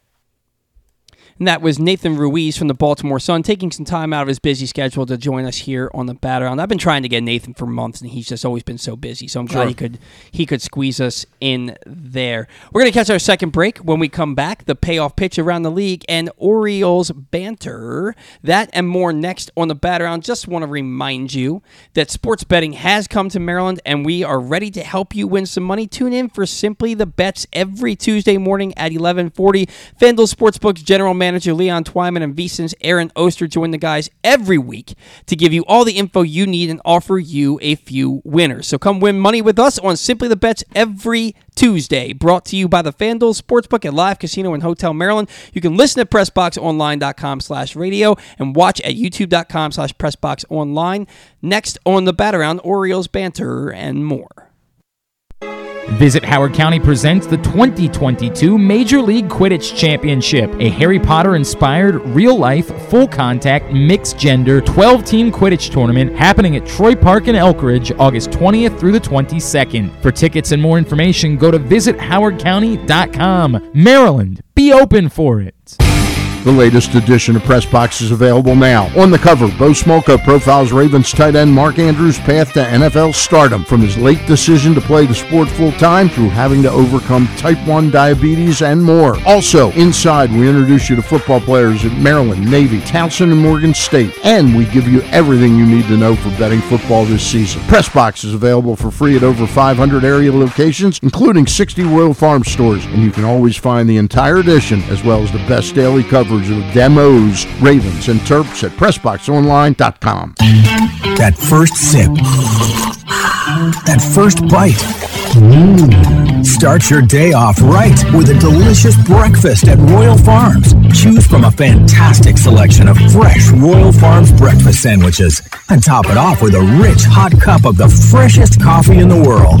At Royal Farms, breakfast is available day and night. It's the freshest breakfast in the world. Real fresh, real fast. Royal Farms. Swagger is a daily fantasy sports site created for sports fans who want some skin in the game and a real shot at winning. Forget plus-minus odds, Swagger uses points for a better way to understand probabilities. If you're tired of losing because of one bad pick, with Swagger, you don't need to be perfect to win. You just create a lineup of 4 to 10 simple player props and score points for the ones you get right. So you can be half right and all right with Swagger. Swagger offers the most player props and biggest payouts of any DFS site, as much as 50 times your buy-in. Plus, you can play all the major pro sports, including your favorite local teams. If you're ready to play, visit playwithswagger.com/pressbox to sign up, and Swagger will give you $10 free to try them out. Plus, they'll match your first deposit 100% up to $100. It's free money to play with Swagger. Swagger, daily fantasy for all fankind. Playwithswagger.com/pressbox. Stan the Fan here, welcoming back one of my favorite sponsors, the Costas Inn. And everybody around Baltimore knows the Costas Inn is a great place to go and grab crabs, steaks, salads, soups, whatever's on your mind to eat in person. But did you know that the Costas Inn has upped their game? They are now one of the premier takeout places in Baltimore. Give them a call now to order your food, 410-477-1975. That's the Costas Inn over 4100 North Point Boulevard. Sports betting has come to Maryland, and we're ready to help you win some money. Tune in for Simply the Bets every Tuesday morning at 11:40. FanDuel Sportsbook Assistant GM Leon Twyman and VSiN's Aaron Oster join the guys every week to give you all of the info you need and offer you a few winners. And every other Thursday at 11:40, tune in for Weekend at Bookies as Andrew Stecca and Alloy Sports' Brad Kronthal help make you some money for the weekend. So come win some money with us on Simply the Bets every Tuesday and Weekend at Bookies every other Thursday, brought to you by the FanDuel Sportsbook at Live Casino and Hotel Maryland. Listen at PressBoxOnline.com/radio. Watch at YouTube.com/PressBoxOnline.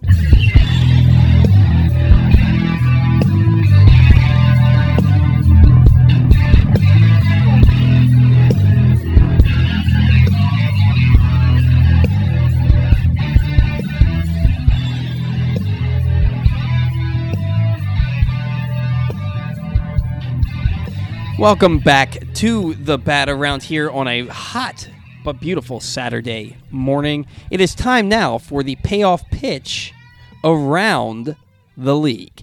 Adley Rutschman, Anthony Santander, and Ryan Mountcastle went 8 for 15 with 3 home runs, 2 doubles, and 9 RBI as the Orioles won a slugfest with Boston 15-10. Kevin Gausman spun 7 shutout innings. It was backed by Teoscar Hernandez 2-run homer to lead the Blue Jays over the reeling Yankees 4-0. It was the Yankees' 14th loss in their last 18 games and now hold just an 8-game advantage over the Blue Jays. It took 10 innings, but the Royals got a sac fly from Michael Massey in extras to stop Tampa Bay 3-2. Bobby Witt Jr. homered in the victory. The Twins got solo home runs from Luis Ariz and Jose Miranda, and former Oriole Dylan Bundy allowed 1 run over 5 in the third innings to pick up the victory over the lifeless Rangers 2-1. Former Oriole Jorge Lopez closed things out for his 22nd save. Eugenio Suarez smashed 2 home runs and drove in 5 as the Mariners continued to take advantage of arguably baseball's easiest second-half schedule, blowing out the AL worst Athletics 10-2. I love saying his name. It's so fun to say his name. Eugenio. Eugenio Suarez. Jose Ramirez homered, but the real star was Tristan McKenzie, who struck out 14 White Sox batters over 7 innings of 2-run ball in Cleveland's 5-2 win over the Southsiders. In a matinee on the north side, it was a back-and-forth affair between the Cubs and Brewers. It was ultimately decided when Christopher Morel hit a 2-run shot in the home half of the 6th to put the Cubs up 8-7, a score that would hold up the rest of the way. Did you see any of that game yesterday? I did not, no. It was ridiculous, man. Every time, it was legitimately from like innings 2 through 6, it was Cubs take the lead, Brewers take the lead. Wow. Cubs take the lead. Yeah. It was awesome. Fun. It was awesome. Ben Gamble had 3 hits. Kevin Newman drove in a pair, and Bryce Wilson tossed 7 solid innings to push Pittsburgh past Cincy 5 to my notes changed it to Cindy. Past Cincy 5-4. Pete Alonso connected on his 30th home run and joined David Wright as the only 2 Mets players with multiple 100 RBI seasons in their first 4 years, as the Mets took care of the Phillies 7-2. The Angels' Jared Walsh launched his 15th home run, a solo shot, which proved to be enough as Patrick Sandoval went the distance, striking out 9 in a complete game, 1-0 shutout of the Tigers. Mike Trout went 1 for 4 in his first game since July 12th. Austin Riley and Dansby Swanson combined for 5 hits and 5 RBI to back Kyle Wright's 6 solid innings in a brave 6-2 win over the Astros. Rookie Elihuris Montero homered twice and drove in 5 for the Rockies as they took care of the fading Giants 7-4. Alex Wood allowed a season-high 7 runs on a season-high 3 home runs in the loss. The Nationals' bullpen allowed just 2 base runners and struck out 6 in 4 2/3 innings of relief. And 27-year-old rookie Alex Call connected for his first career home run, a 2-run shot and a 3-run ninth to put the final nail in the coffin as the Nationals defeated the Padres 6-3. San Diego is now just 6-11 since acquiring Juan Soto, Josh Bell, and Josh Hader. Hader has a 16.20 ERA, 3.00 WHIP, and 385 batting average allowed since joining the Padres. Paul Goldschmidt homered and Nolan Arenado smacked 3 doubles, the duo combining to go 7 for 9 with 4 RBIs in the Cardinals' 5-1 victory over Arizona. Paul Goldschmidt's got to be the front runner for MVP. So good right now. 336 batting average, 30 homers, 90. He's got to be the MVP. He's got to be. Mookie Betts finished a homer shy of the cycle, and the Dodgers got a run in the 7th and another in the 8th to fend off the Marlins 2-1. Tyler Anderson allowed 1 run over 7 innings for the Dodgers, but did not factor in the decision.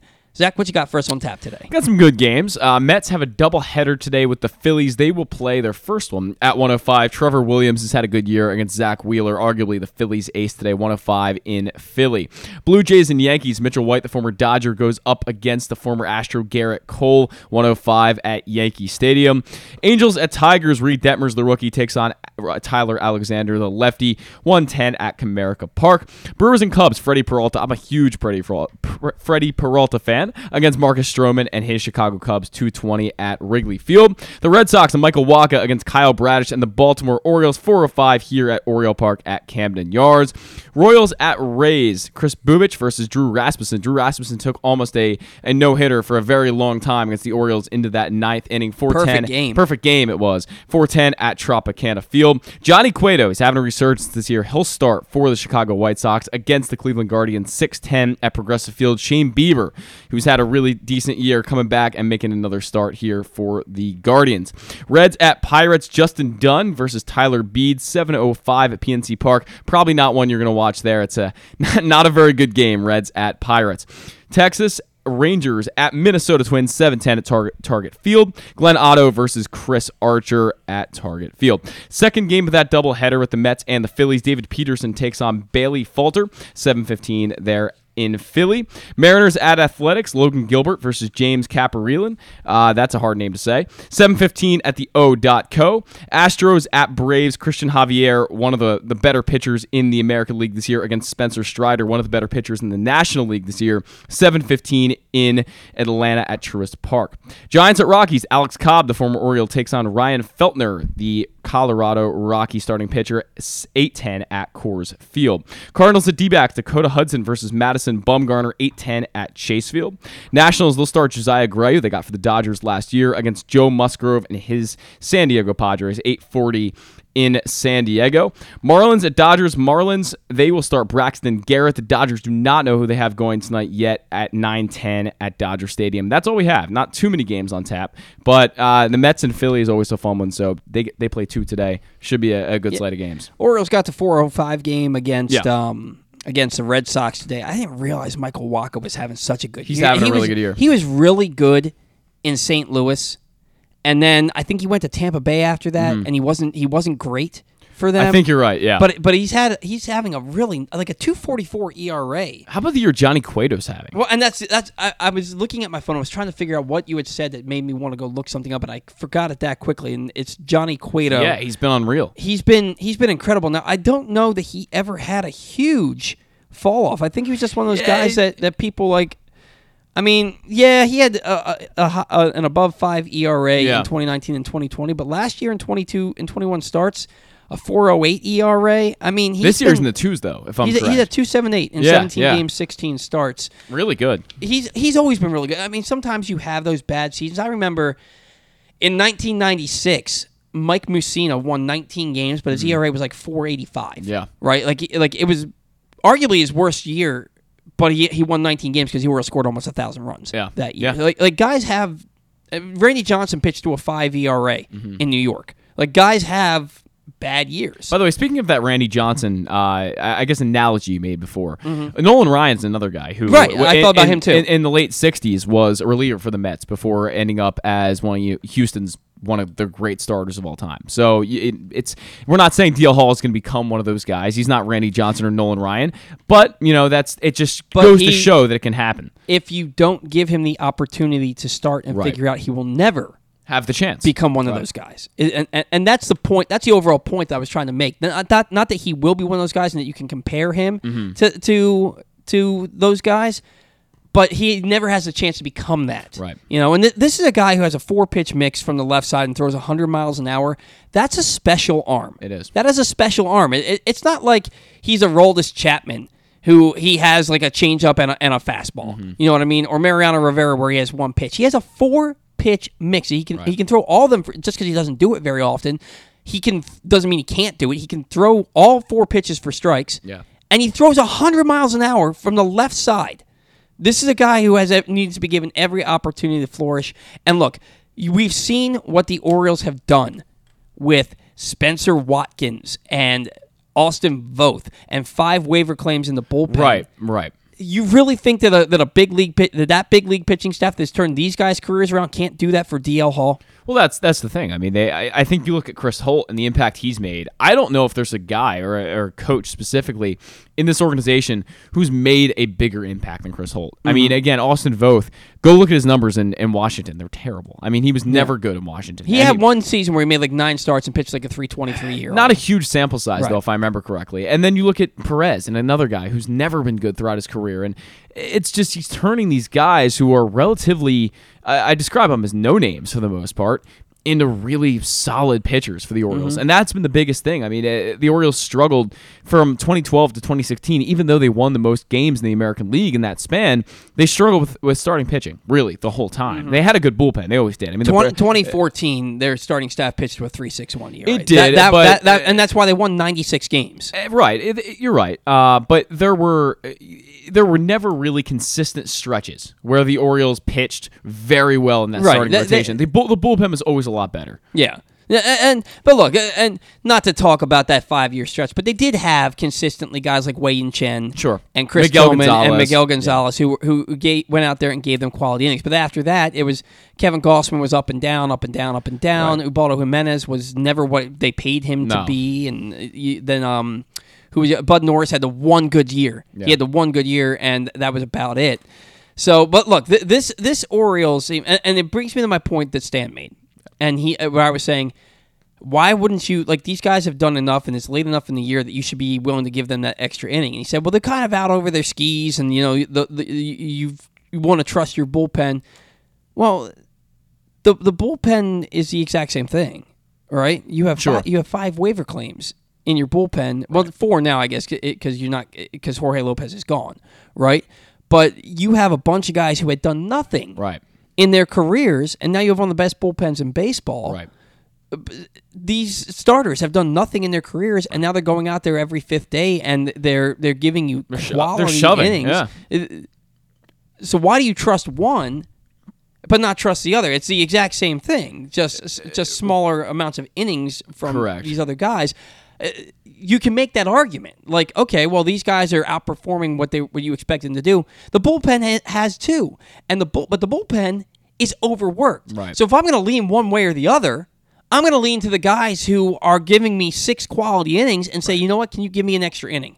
Can you go out there for the boys and give me an extra inning so that I can rest this bullpen and I can match up better by bringing Dylan Tate in the 8th inning, which is when he really should be pitching, instead of having to use him in the 7th inning because I didn't bring you out and Brian Baker and Joey Crable came in and they couldn't get anybody out. Right. Well, I think there's an element that both of the starting rotation of the bullpen are being overly taxed. And that's what it comes down to when you get to August. I mean, it's August 20th. That's what you expect. These are the dog days of summer. They always call it that because guys are tired. I mean, you look at all of the guys. I think Trey Mancini's talked about it so often that, you just get tired. You get run down, and especially pitchers. I mean, they're throwing so often that I think almost everyone's a little bit out over their skis, if you want to use that analogy at this point, because that's how it gets to be in August. It's just everyone starts to wear down. Everyone starts to be everyone starts to falter. And the thing is I was going to say this before too, is that if you use the bullpen as much as you are, and if you use these starters as much as the Orioles currently are, they're going to falter at some point. Right. You're just not. It's never going to be perfect. You saw it last night with Lyles. Right. It's never going to be unbelievably consistent because that's just not the way this team is built to be. And again, there are a lot of waiver claims here. There are a lot of guys that were no names elsewhere that they've made into players. And that's credit to the Orioles. But it's not to say that they won't falter at some point. That's inevitable. It's going to happen with anybody. Even Max Scherzer the other night, I was watching the Mets. He gave up 4 runs. It's going to happen. It just does. And that's especially when you get into August and it's August 20th and September's right around the corner. This is when you see guys start to really falter. And for me, the playoff teams, the ones that do the best and the ones that go the farthest in October, are the ones that have the most depth and have the guys that don't falter quite as much in the end. And they have the guys that can dig a little bit deeper. Right. Dig a little bit deeper and get that little extra juice out. Right. To give you what you need. And that's my whole point is, look, man, you know how taxed your bullpen is. Yeah. Ask Austin Voth if he can give you one more. Exactly. Let Joey Crable come into a clean inning. Now, and we're going to get into Hyde's decision because what he did with Crable the other day against the Cubs, I was mind blown. I was mind blown by it. But I'm like, if these guys are giving you 6 quality innings, or maybe they've gone, like last night, Jordan Lyles, I get he was at 89 pitches.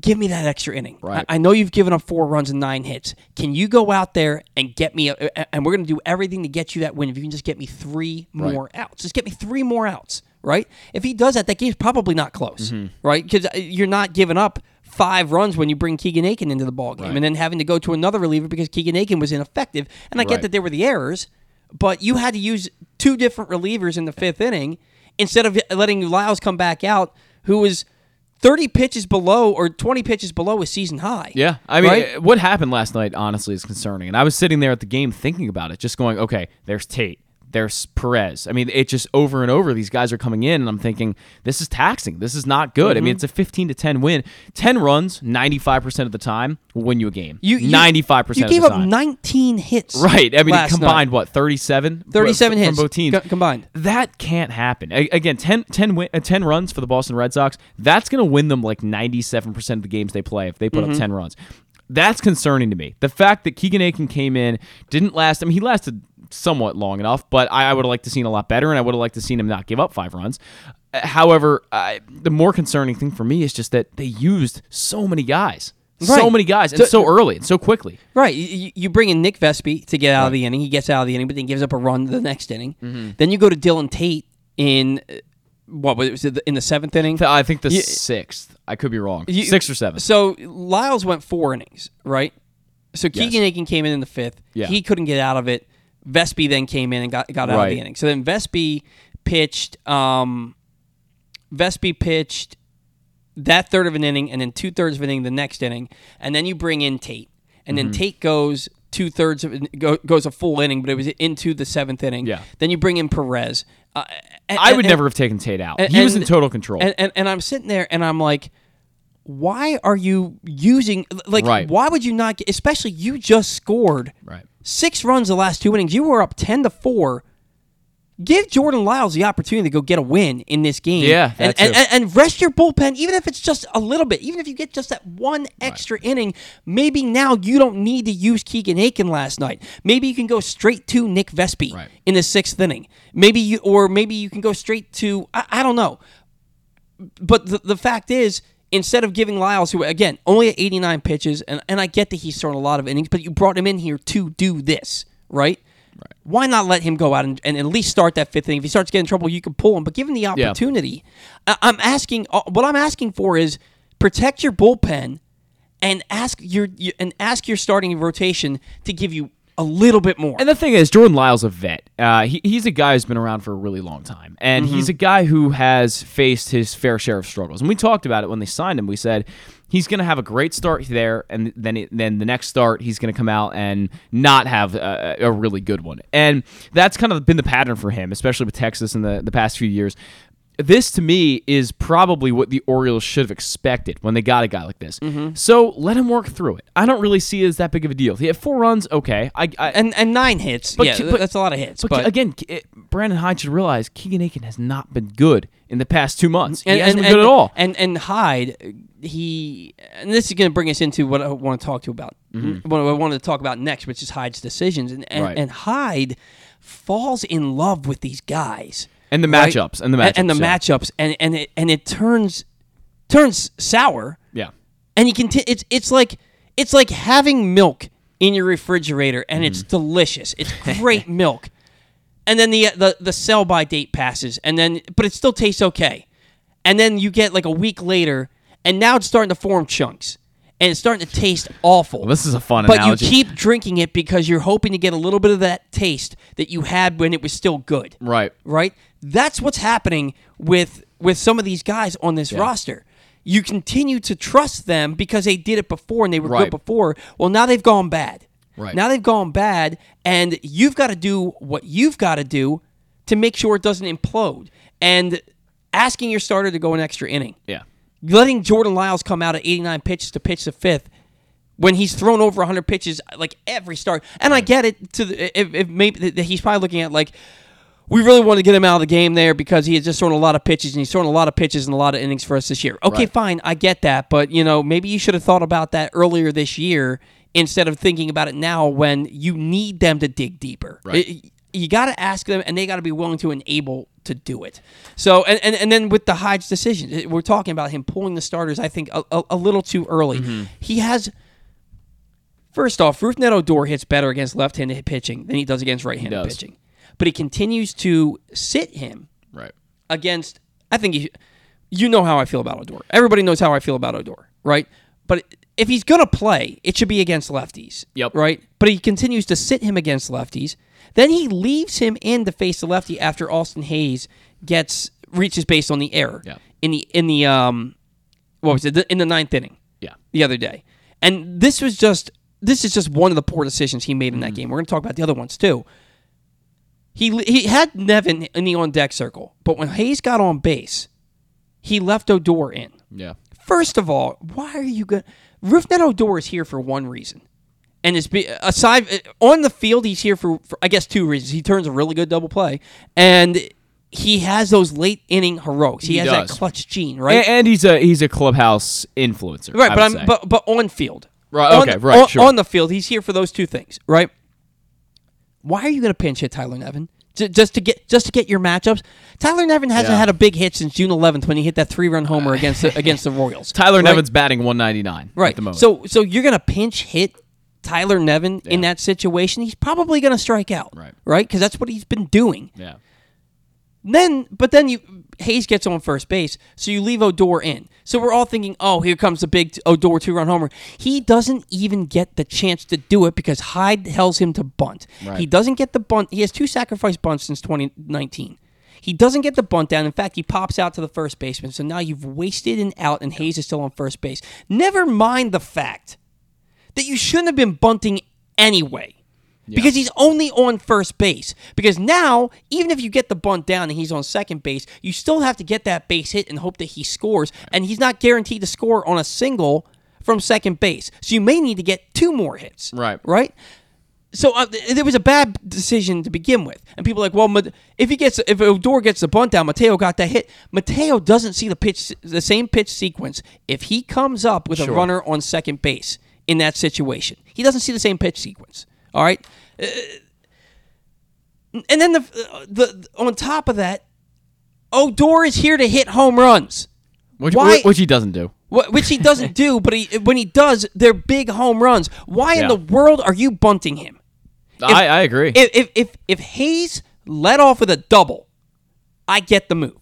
Sure. But he's on first base with nobody out in a 1-run ball game. Why on earth would you ask one of your most clutch players, and I'm not an Odor guy. No. But he's been one of your most clutch players this year. Why would you ask him to bunt? He's here for that sole reason to hit that 2-run homer. I mean, the thing is about this, too, is that we don't really have any idea if Rugnet is a good bunter or not. That's not something he's done throughout his career at He laid one down that worked out against the Rangers on 4th of July. I guess it can work out once in a while. I just don't see that either. I don't get the decision, and I think part of the reason that Brandon Hyde gets a lot of criticism, and I'm not defending him here at all, is that Mike Elias has dealt him this hand, and he's got to. There is that, and he's got to play the hand. He has to play Rugnet at some point. I get that, but to play him 5 days a week, but then to not use him in the situation where he's perhaps most useful, that's where I start to lose any sort of logic there. I'm losing where he's thinking. I'm losing that. And to me, Rugnet is a terrible player, and he shouldn't be on this team at all. But if you have to let him hit at any time, it's certainly going to be a time where there's a runner on first base in the 9th inning. Right. To me, that's the time where you let the guy swing away. Bunting, he's not that fast. He's not that fast. I mean, this is not a guy who's... He thinks he's fast. He does think he's fast, but he's not Cedric Mullins. He's not Brett Phillips. He's not one of those burners that's going to get down the line super quick and beat almost anything out. He would have had to lay down probably a really good bunt there if he had any chance of beating it out. And, of course, your goal is to move Austin Hayes to second, but you never know. He could have turned into a double play, too. There's always a chance of that happening. So I don't support that decision at all. I don't get it. The logic behind it, to me, is not clear. Well, and that was in the 9th inning, and then Mateo gets the base hit. Hayes reaches second base, and then Mullins has that little looping liner that... Yeah. How do neither of those runners realize off the bat that ball is going to be caught? Yeah. That ball is going to be caught by the second... As soon as he hit it, I said, well, that's a flare out to second base. And then I realized that they're both 25 feet off the bag. They had no shot. Right. They had no shot at getting back, and that ends the ball game. Now, I look at the 8th inning, and the Orioles have runners on second and third with nobody out in Santander up. And I'm actually out walking Bruce, and I'm looking at it on my phone, and I go, at worst, he needs to hit a deep fly ball to right field here. What does he do? He hits a deep fly ball to right field. Rutschman scores from third on the sac fly. Mountcastle moves up to third base. Yep. You have Mountcastle at third base. You're down 3-2. Yep. It's a one-run ball game. You have one out and Ramon Arias up, and the infield is in. And they have Ryan Mountcastle off on contact on a ground ball to third base. And people are like, somebody said to me that Mountcastle had a bad read there, that he needs to not be running on that. If it's a contact play, the coaches... Brandon Hyde has relayed to Tony Mansolino. That's the sign that's on. Who has relayed to Mountcastle, you're off on contact. That's what he was told to do. The dumbest thing, because you took yourself right out of that inning. Yeah. It's a ground ball to third base. You took yourself right out of that inning. Instead, say that he feels that ground ball and Mountcastle goes back to third, maybe the guy throws the ball away. Maybe the next guy comes up and gets a base hit. Maybe there's a wild pitch. A whole cavalcade of things can happen if you don't have the contact play on. Now, look, the next guy ended up striking out anyway, and they didn't score. I think it was Chirinos, and they didn't score. But you didn't even allow that to be an option. You sent Mountcastle. Now, instead of having a runner on third base and still having an opportunity to score a run here, you've taken yourself out of the inning. Now you have Arias on first base with 2 outs. The contact play, as soon as it happened, I said, why are you running? Right. Why are you running? Why would Hyde call for that? Because it was clear that that's what he called. I so disagree with that. If it's Mateo, if it's Mullins, okay, they have an opportunity. The hit, he had to reach to his right and then reset his feet and throw. Reach to his left and then reset his feet and throw. Maybe one of those guys beats out. And the slide by Mountcastle was absolutely terrible. Yeah. In on his butt, the foot. He's a horrible, horrible slider. Yeah. Like, that's one of those things where if you have any shot, you got to go head first and try and swipe the plate. I hated the call there with that particular runner. with you. Right. I don't think Mountcastle's as fast as people give him credit for. He's faster. He's fast for his size, but he's not a burner. No. By any stretch. Now, the one move that they made that people were questioning is, why would you bunt with Jorge Mateo with runners on first and third and nobody out, right? When Hayes got thrown out at the plate. One, he was safe. He was safe. All of replays, he was safe. The replays show that his oven mitt was on the plate and then he got tagged in the face. He was safe. He was safe. But that's neither here nor there. I thought to myself, I knew Mateo was coming up and I thought to myself, I'd have him bunt here. Yeah. And sure enough, that's what he did. Mateo has to get down a better bunt. he has to get down a better. And again, bunt. that's a guy you bunt, right? Because he's third fastest player in the league. Rougned Odor is not, right? And that's the guy you bunt. And people are sitting there and they're saying, why are you giving up and out instead of playing for the big inning? Yeah. You're bunting with Mateo, and if it's anybody else, you're not doing that. Right. You're bunting with Mateo because if he puts down a good bunt, you score the run, and he's on first base. The guy who beats out every infield hit. Right. I mean, that's what he does. That's what speed is his tool. That's why he's really here. Speed and defense are his number one priority. So this is a guy who you're going to bunt in every situation you can. If this is a run scoring situation and you think you can get that bunt down, you absolutely do it every day of the year. And the pitcher made a nice play. Yeah. He flipped he in one motion scooped the ground ball with his glove and flipped it to the catcher. And Hayes was still safe and they called him out. Right? The play wasn't stupid. The play worked, but the umpires got it wrong. Right. It was in my mind it was the right play. It was the right play. It's what I would have done. Now I'm not a manager, but it's what I would have done. It's what I was thinking to do. It just didn't work out for you. I don't have an issue with that, but I do have an issue with Hyde and his matchups. Mm-hmm. That game against the Red Sox, where the Orioles look dead in the water, they get 3 runs there, and that's in that 7th inning, and you're thinking to yourself, okay, this is a winnable game. And then with 2 outs and a runner on first base, he brings in Nick Vespi to face Eric Hosmer because it's lefty-lefty. Right. Eric Hosmer's hitting .320 against left-handed pitching this year. And Vespi is a soft tosser who left one out over the plate that got smashed 400-plus feet off the wall in dead center with 2 outs, so the guy was off on contact. That's when you should be off on contact, by the way. And he scores the run. He has Odor sitting versus lefties. He wants to bring in this guy to face this hitter. Even like the matchup thing, he does it to a fault. Yeah, he does it to an absolute fault. He ignores the numbers. Right. Look, every manager has their flaws, right? And the way that he has his team playing for him, and the way that they step up for him, and they want to play for him, it is remarkable. Mm-hmm. I don't know that Hyde's the guy that I want with his finger on the button when we need it. I think I've always said this about managers. I don't know how much they can actually realistically affect a win-loss record year to year. I think decisions like that he's made recently have definitely affected what they've been able to do, especially in late innings. The day game punts. Right. Day game punts. Just puts out an awful lineup with Brett Phillips and McKenna in it. Now Brett Phillips is gone, obviously, but they do a lot of that with Chirinos and McKenna, stuff like that, where you're going to get just less guys on base throughout the game because of that. They're playing at 4 o'clock today, which Hyde considers a day game after a night game. You know that Rutschman is DHing at best. Right. And you know that Nevin's probably playing first base. Right, and I know. Look, I know he has to sit Rutschman at some points. I know that's inevitable, but and unfortunately, again, that's the hand that Elias dealt him, is that Chirinos is the backup catcher, and that's who he has to play if Adley Rutschman isn't in the lineup. But man, it's some of these decisions he's made has maybe sort of changed my mind on what I think managers are affecting. Win-loss record throughout the entire year, maybe a little bit more affected than I thought it was. So I do think there's good managers and bad managers. I think he kind of sits in the middle of it. I think he's a great clubhouse guy, and for player development, I think there's probably no one better. But the decisions he's made, especially with pitching, overworking guys, taking starters out too early, getting these matchup moves that I simply don't agree with.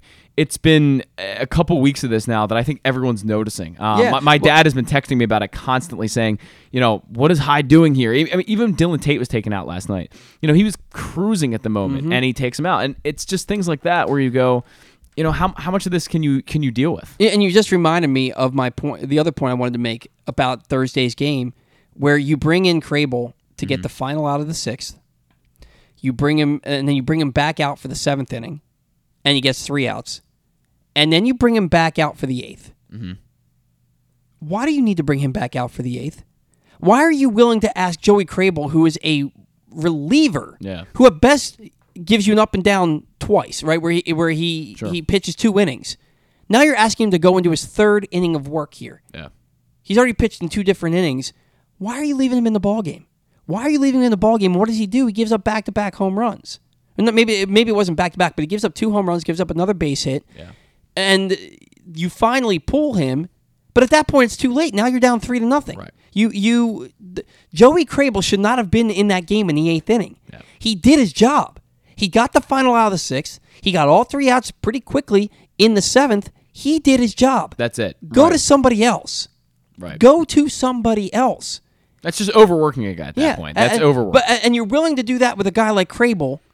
Yeah. But you can't let Austin Voth go give you an extra inning. Or even Jordan Lyles last night. Right. That's my Crable should never have set foot on that field after the 7th inning. Yeah.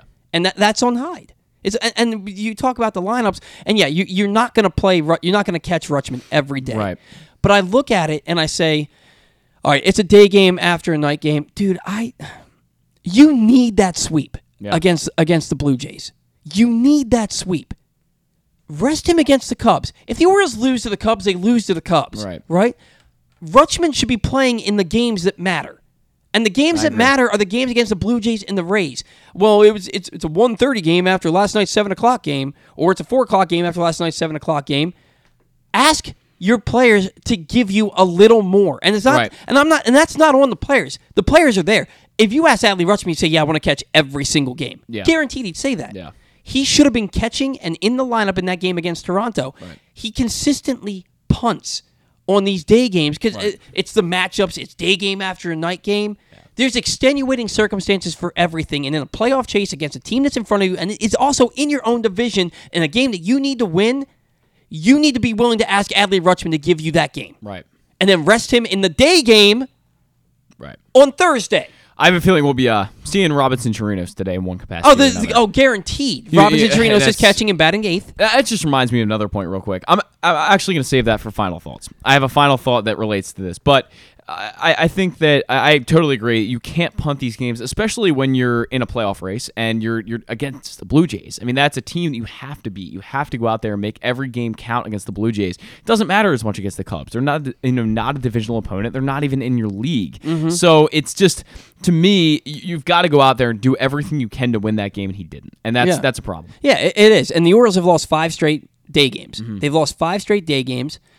And I guarantee if you go back and look at the lineups in those day games, it's Chirinos, it's Nevin, it's McKenna, it's Odor, it's Phillips. They've lost these day games because he's not putting out a representative lineup that's good enough to win. And that's the bottom line. Exactly. Austin Hayes, 4 hits the last 2 games, 3 doubles, swing decision still not great. Is this a guy who, and you said it to me that, you said something to me that I won't repeat. I'll let you say it if you want to on the air. It wasn't anything bad. I just don't want to say anything if you don't want to say it. I'm trying to think of what it was. So. About Hayes and him being here. Okay. Right? I guess I kind of just gave that away. But anyway, is this a guy who you continue to trot out there? And that's the other thing about, God, man, I didn't mean for this to be a crap fest all over Brandon Hyde. But the fact remains that he's continuing to bat. Up until yesterday, he was continuing to bat Austin Hayes in run-producing spots in the order, and he had 4 RBIs. Yesterday was his 5th RBI since July 1st. Yeah. What are we doing here? Is this a guy that you continue to play every day, or do you now look at it as, okay, well, I'm going to have Stowers in left, Santander in right, Hayes in center. I'm going to DH so-and-so, and I'm going to DH Vavra, and I'm going to have Mountcastle at first base, and Hayes isn't going to play today. Yeah, I unfortunately think it's getting tougher. I'm a guy who loves Austin Hayes. I love Austin Hayes, too. I have always thought Austin Hayes is going to be a superstar in this league, and unfortunately, I would never call him that at this point, but I think he asserted himself in the beginning of this year and even in previous years as a guy who could be a very good starter for this team. He was an all-star caliber player through June. The problem with Austin Hayes, and the problem that's always been with Austin Hayes, is that he's incredibly inconsistent and doesn't really put together great stretches one after another. And he gets hurt every year, whether it's a freak thing or not, it happens every year. And as much as I love this guy, you look at a number of factors here, including the fact that the Orioles have an unbelievable amount of outfield talent coming right along.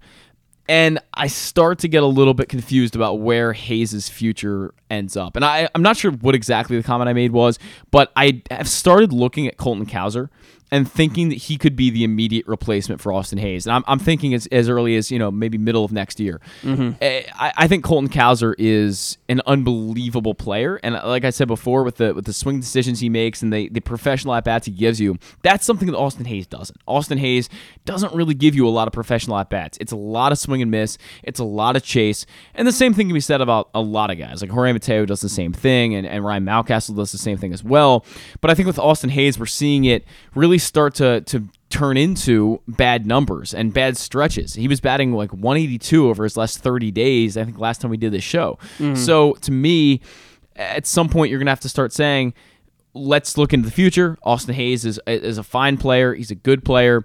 But there's a lot of factors that could lead to him being replaced by Colton Cowser or someone else pretty soon. I think that's probably with a hot month of September, Hayes could get to 20 homers and 40 doubles. Yeah, and that's a damn good year. Very good year. But think about what the numbers could be if he didn't just completely disappear in July and August. Right. Like it was like he was not at the plate. It was like he wasn't playing. And the thing is with that is, we know he can do better. This is a guy who's extremely talented and has all the power and all the ability to do things, but it's just that he can't consistently put it together, and it's frustrating. And the other thing is, and these are freak injuries, him being hit so much. Look how close he stands to the plate. He does. He hangs over. Look at how close he stands to the plate, and it's like, all right, man, look. Getting hit by a pitch sucks, and you're probably really, really frustrated. I remember being at the game where he yelled G, F, and D. Yeah. When he got hit on the hand again. And I get that that's your stance, and that's how you're comfortable. Yeah. But you're going to get hit by pitches more than other people when you're standing basically on the white line of the batter's box. And that's not really a freak thing anymore. That's your fault. Because that's also why you can't get to the inside pitches. How many times do you see him swing at a pitch that's 6 inches inside? It's usually at his neck, too. Yeah. Those high and inside pitches are ones that he fails to hit basically every time. It's really rough watching him try to hit those. And he chases. I mean, that's what he is. He's a free swinger. Swing decisions are such a big part of what the Orioles are doing right now. And that's for me, why I think he probably doesn't have a huge, long future with this team, unfortunately. And you look at the age, too. I believe he's 27 years old already. And you look at the Orioles' ability to compete in 24 and 25, and I'm not sure those really go together. It probably goes together this year, next year, but at what point does he start to hit a downturn? At what point has he really peaked? Maybe he's peaked already. I don't know. But it's certainly interesting to watch. And I again, the Orioles have so much outfield talent, and so much of it's close to being ready to go. I think that's a huge problem for Austin Hayes. 2 months ago, we were talking about him maybe being the best player on the team, and he and how he deserved consideration for the All-Star game. Now we're talking about can you continue to play him every day? And I think you predicted this. You said back in April, you said, well, he's going to have a great April, great May, because he always starts off pretty hot and then just doesn't really end up in the middle of the season be very good. But at the end of the year, he's always turned it on in September. Yeah. Always. So we'll see what he does. He'll probably have a great September. I wouldn't be surprised at that They really at all. need him and Mountcastle to take off these last 5 to 6 weeks if they want to make the playoffs. And so we talked a little bit about Gunnar Henderson, and Tuesday would mark 43 games left in the season. He's playing over at first base. He's hit a little bit of a downward trend with the bat, but I mean that happens. You don't just mash all year long. Everybody has their slumps, right? But just before that, he was tearing the cover off the ball, and he'll get back to that again. Right. To me, when they said that he's going to get some work at first base, my immediate thought was they're going to call him up. They're going to play him every day wherever there's a fit for him to play. If it's at third base, if it's at shortstop to give Mateo a blow, if it's at second base, if it's at first base, they're going to call him up maybe as early as this coming Tuesday. It's possible. And Nevin's going down. Yeah. Nevin's going down to the minors. I think that's written all over. Nevin is a guy that I've at this point do not expect much from when it comes to the plate. There's a lot of swing and miss there again, and you said it before, but the amount of impactful hits that I can remember in the past 2 or 3 months are very little. He just doesn't come up with a lot of impactful hits, and this is a guy who's here for his bat. Frankly, he's not here to play defense. He's an okay third baseman. He's been fine, but he's here to hit, and he hasn't. And then you look at Arauz, you look at Nevin, and they're taking up roster spots to not play. Yeah. Right? And Arauz honestly should have never been on the team to begin with. Yeah, I think a little more interesting just because he's 23 years old. And he's fast. And he probably a guy you can stash in the minors, and that's why they probably claimed him, hoping they could stash him in the minors for a little while. Well, they could have stashed him in the minors and kept Richie Martin up here, but instead they sent Richie Martin down and left Adley Rutschman up here and then didn't play him for 2 weeks. And when they finally did play him, he got hurt. Yeah. Right?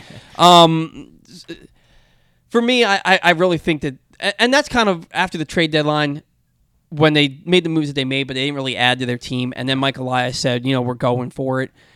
That's when I started thinking Gunnar Henderson's coming. Gunnar Henderson is coming this year and the writing's on the wall for me that he's coming up. If it's not next week, it's pretty damn soon. It'll be before September 1st. I think next week makes sense. Debut him at home in a playoff race. Yeah. But we'll see. But I really think that he's probably getting the call for Tuesday. That's my thought on Gunnar Henderson. Today's Orioles Banter has been brought to you by the latest edition of Press Box, which is available now on the cover, both Smolka profiles, Ravens tight end Mark Andrews' path to NFL stardom, from his late decision to play the sport full-time through having to overcome type 1 diabetes and more. Also inside, we introduce you to football players at Maryland, Navy, Towson, and Morgan as the season gets underway, and everything you need to know for betting football this season. Press Box is available for free at over 500 area locations, including 60 Royal Farm stores, and you can always find the entire edition as well as the best daily coverage of the Orioles, Ravens, and Terps at PressBoxOnline.com. It's the Bat-Around. Come experience Maryland's #1 sportsbook this NFL season at the FanDuel Sportsbook at Live Casino and Hotel, the ultimate place for any sports enthusiast. Take advantage of our 24/7 kiosks, massive video screens, and watch all the action from the best seat in the house. With more money paid out than anyone around, make every moment more at the new FanDuel Sportsbook at Live Casino and Hotel in Hanover, Maryland. Please play responsibly. Gambling problem? Please call 1-800-GAMBLER or visit mdgamblinghelp.org.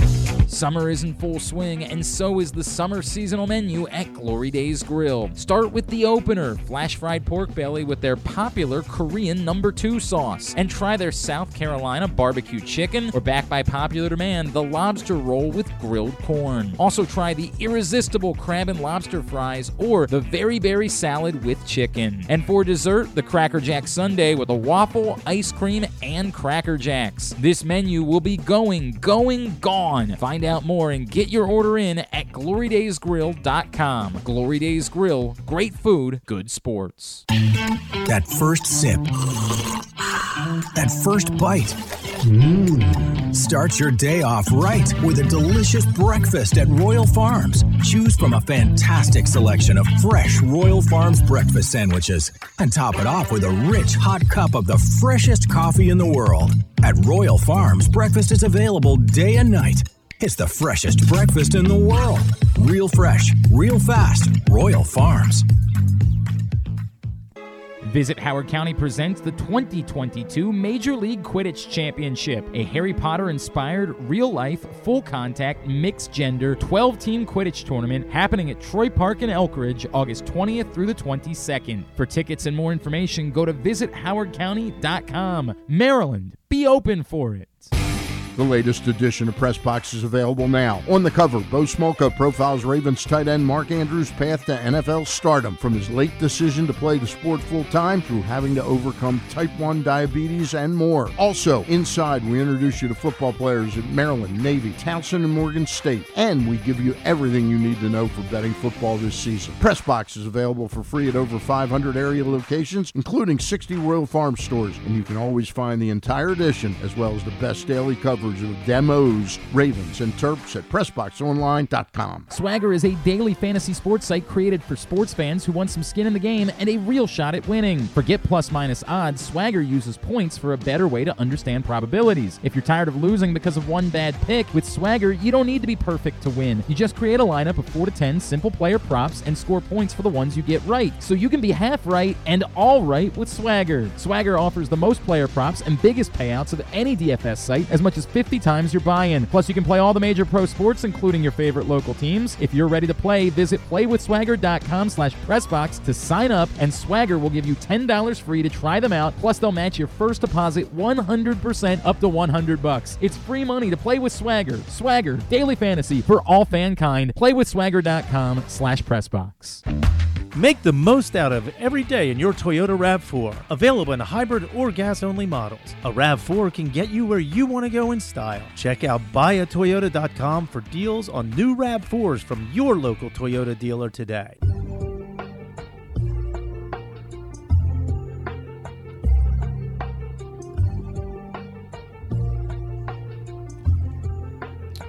We are back on the Bat Around with that old Glenn Clark radio music, and it's fitting because PressBox's Glenn Clark Radio is the definitive place to find the best daily discussion of Baltimore sports. You can watch the show every weekday from 10 to noon at youtube.com/PressBoxOnline or facebook.com/PressBoxSports, or listen at PressBoxOnline.com/radio with podcasts available on iTunes, Spotify, or anywhere you get your podcast. Guys, you have no excuse to not be tuning into Glenn Clark Radio in one way or another. You never know who might pop up on GCR. This week, the guys caught up with Tim Kirk, Jacoby Mayo, Evan Washburn, and much more. Find those interviews now in the Glenn Clark Radio Week in Review feature right now at PressBoxOnline.com. Right now. You know, you were just talking about how, like, we were Zach and I played golf yesterday, and Zach has gotten so good at golf in such a small period of time. Like, I was watching him play yesterday, and he shot an 86. Mm-hmm. And the swing, the shots that you hit, the putting, so far and away better than when I first played with you last October. Yeah. Like, so much better of a golfer. And we were talking about my wife and how I like, once you get married and once you start having more responsibilities added to your plate, you can't do the things that you used to do. And one of the things I can't do as much anymore is I can't play golf. Like, Zach has the opportunity to go work at golf all the time because he doesn't have a wife and he doesn't have kids. Not that I have kids. He doesn't he doesn't have a full-time job, right? You don't have a full-time job. No, I don't have a full-time job. Right. No. He's a college student and he has the opportunity to go. Right, I have Bruce. He has the opportunity to go and work on his game, right? And that's where I spend the majority of my free time. Yeah, is working on his golf game, and it shows. It shows. You've improved. You've had so much improvement in everything, the putting especially. But so anyway, so we're on one of the tee boxes yesterday, and Zach's asking me, he's like, why don't you take Laura golfing if you want to golf more? And I said, she really likes Topgolf, and I took her golfing once, and she got, she wasn't very good. And I don't Laura, know, if you're listening, hello. And I said, I don't know that I have the patience to watch somebody take 100 shots on 9 holes, right? Like, I don't know if That's basically what I did the first time we went out and played last October. And I was like, I don't know if I have the patience for that. And I was like, but Laura's not the kind of person, she wouldn't care if she was getting better as long as she was having a good time. I was like, if she went out there and consistently was terrible, but she was having a great time, that's all that she would care about. Fitting, Zach, I get home yesterday, and Laura asks me, my wife asks me, how was golf? And she said, did you have fun? And I said, yeah, I shot an 85, Zach shot an 86. And she goes, I just think it's so weird that you guys base whether or not you had fun on how well you play. Oh, that's everything. That's everything. And I thought, and I was like, and I told her the story. I was like, I literally just told Zach today that you wouldn't care if you were getting better as long as you were having fun.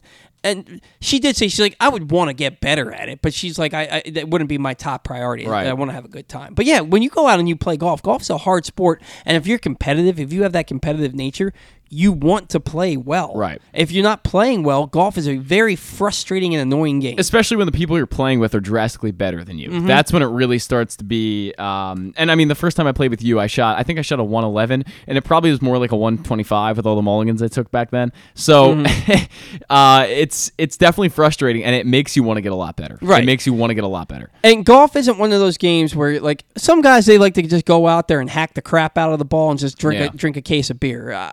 I get worse if I drink on the golf course. And if I'm not playing well, I don't want to be there. I don't want to. Like, a lot of times I'll be on the 12th hole and I'm like, why am I here? I do that all the time. You know, like, why did I waste $60 to go? Now, it wasn't $60 to play golf yesterday, but it was close.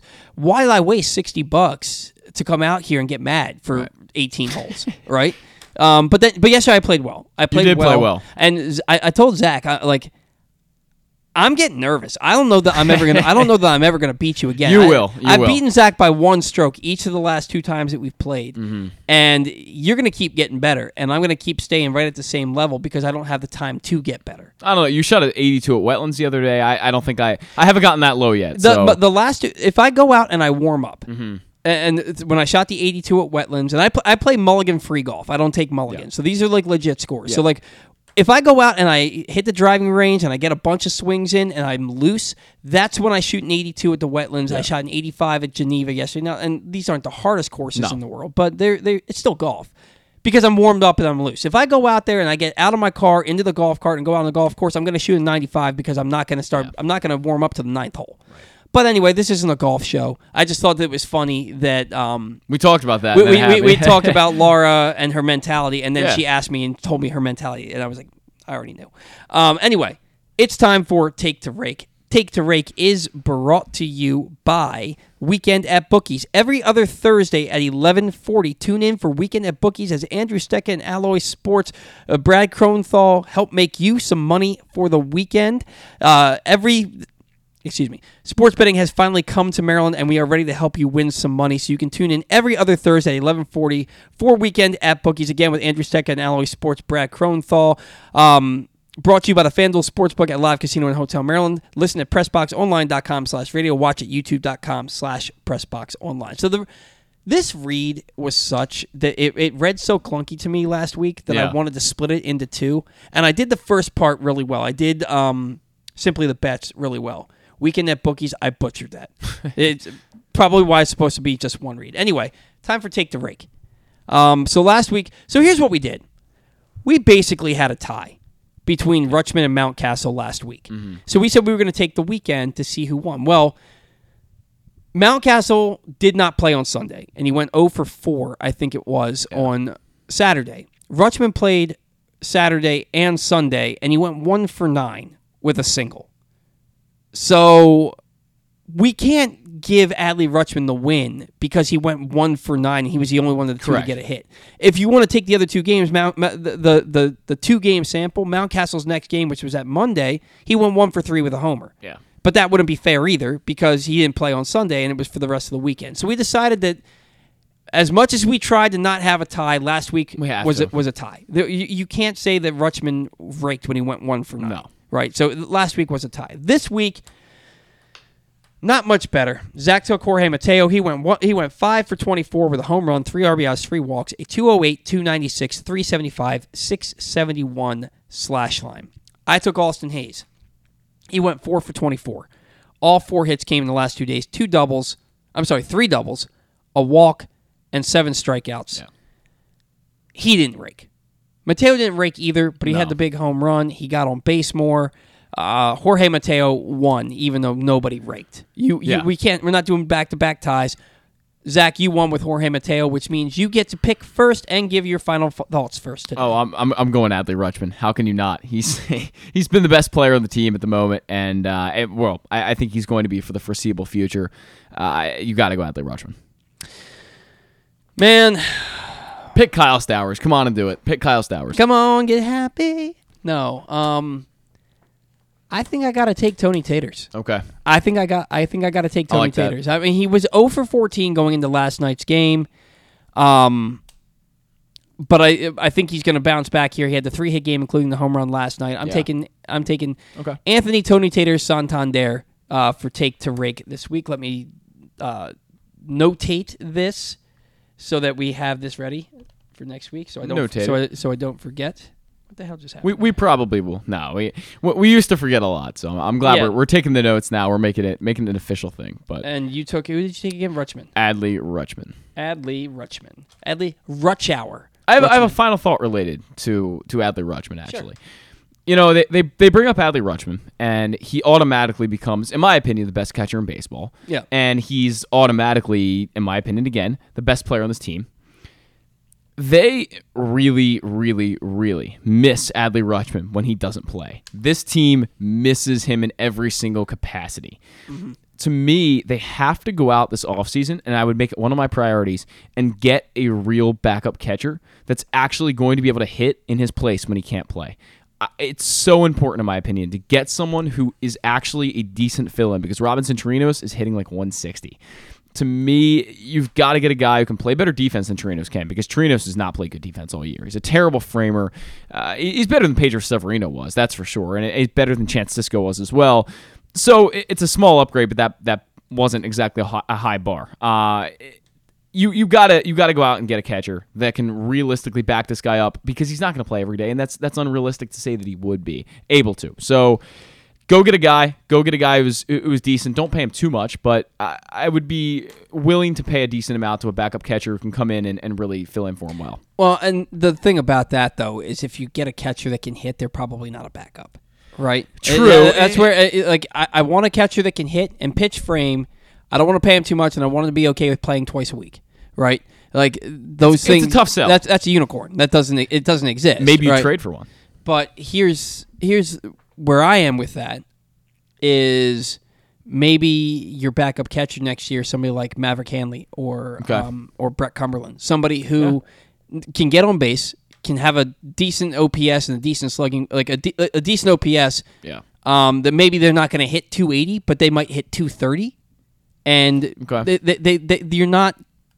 It would be like having Nick Hundley back up Matt Wieters, right? Where Nick Hundley was capable with the bat. I think he hit 13 home runs that year. That when Wieters went down with Tommy John surgery, but he was meant to be the backup, right? And so somebody like that, somebody that can come in and they can hit about 230. Maybe they have decent power that shows its face every now and again, but you don't feel like, oh, they're in the lineup, that's 4 automatic outs. Exactly, and that's how I feel with Chirinos right now. That's when he comes to the plate, I have zero confidence, because he hasn't shown me anything otherwise. I did see the other day his average was all the way up to 178 though. Ooh. But then I think he took an over in the game. It doesn't surprise me. So my final thought is also Adley Rutschman related, and it is with the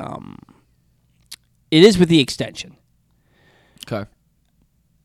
Stan was like, I don't understand why we have to give these extensions to people. Well, you didn't, but then people started doing it, right? And it's become a thing that happons. You don't have to understand why it happens, but you have to know that it happens, right? And so if you're looking around the league and you're watching guys who you think you're better than or just as good as get extensions in their rookie year or in the offseason following their rookie year, like big-time extensions, and then your team isn't willing to do that, you're going to remember that. Yeah. Right? So then if you want these guys to sign with you long-term later on, they're going to remember that you didn't try and do right by them earlier when all the other teams did.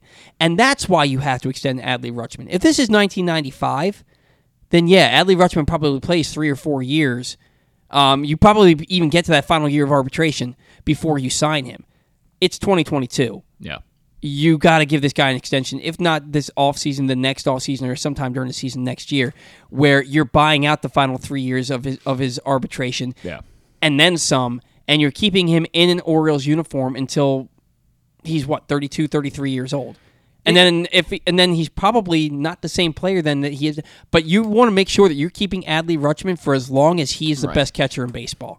And you're paying him to be that. Like you said, you don't really have to understand why it happens, but know that it does. The White Sox are the team that really started doing it first. I mean, they did it with Tim Anderson very early on in his career, and then Eloy Jimenez and Luis Robert and all these other guys. Well, the Rays did it with Evan Longoria. Rays did it with Longoria. And I think the Cubs did it with Chris Bryant. Yeah, and this is the way that you compete in a division. You compete against the Red Sox and the Jays and the Yankees and the Rays because, that was a good rhyme right there, because they do this. So you've got to do it too. Well, you can't sit on the sidelines and say, well, all the other teams are doing it, but we're not going to. Well, and the other thing is, you let him get to arbitration. He doesn't want to sign a 4-year deal because he remembers that you didn't help him when you could have taken care of him. Yeah. And then he goes and signs with somebody else, right? Whereas you can buy out his arbitration years and give him a few extra years and probably pay him $5 to $8 million less per year than what he would be worth at the end of that contract, which is saving you money. Like to me, it's a no-brainer that you go extend Adley Rutschman. I don't want to be, and Stan's right. The Orioles did come to Manny Machado. It was reported by Ken Rosenthal way back when that the Orioles did come to Manny Machado with a contract extension offer, I think after his 2013 or 2014 season. and they were $1 million apart annually. So if it was like they were offering him 8 years at $72 million, and he wanted 8 years at $80 million, that was the difference, and the Orioles balked at that. And then you don't trade Manny Machado until his final season when he has 3 months left.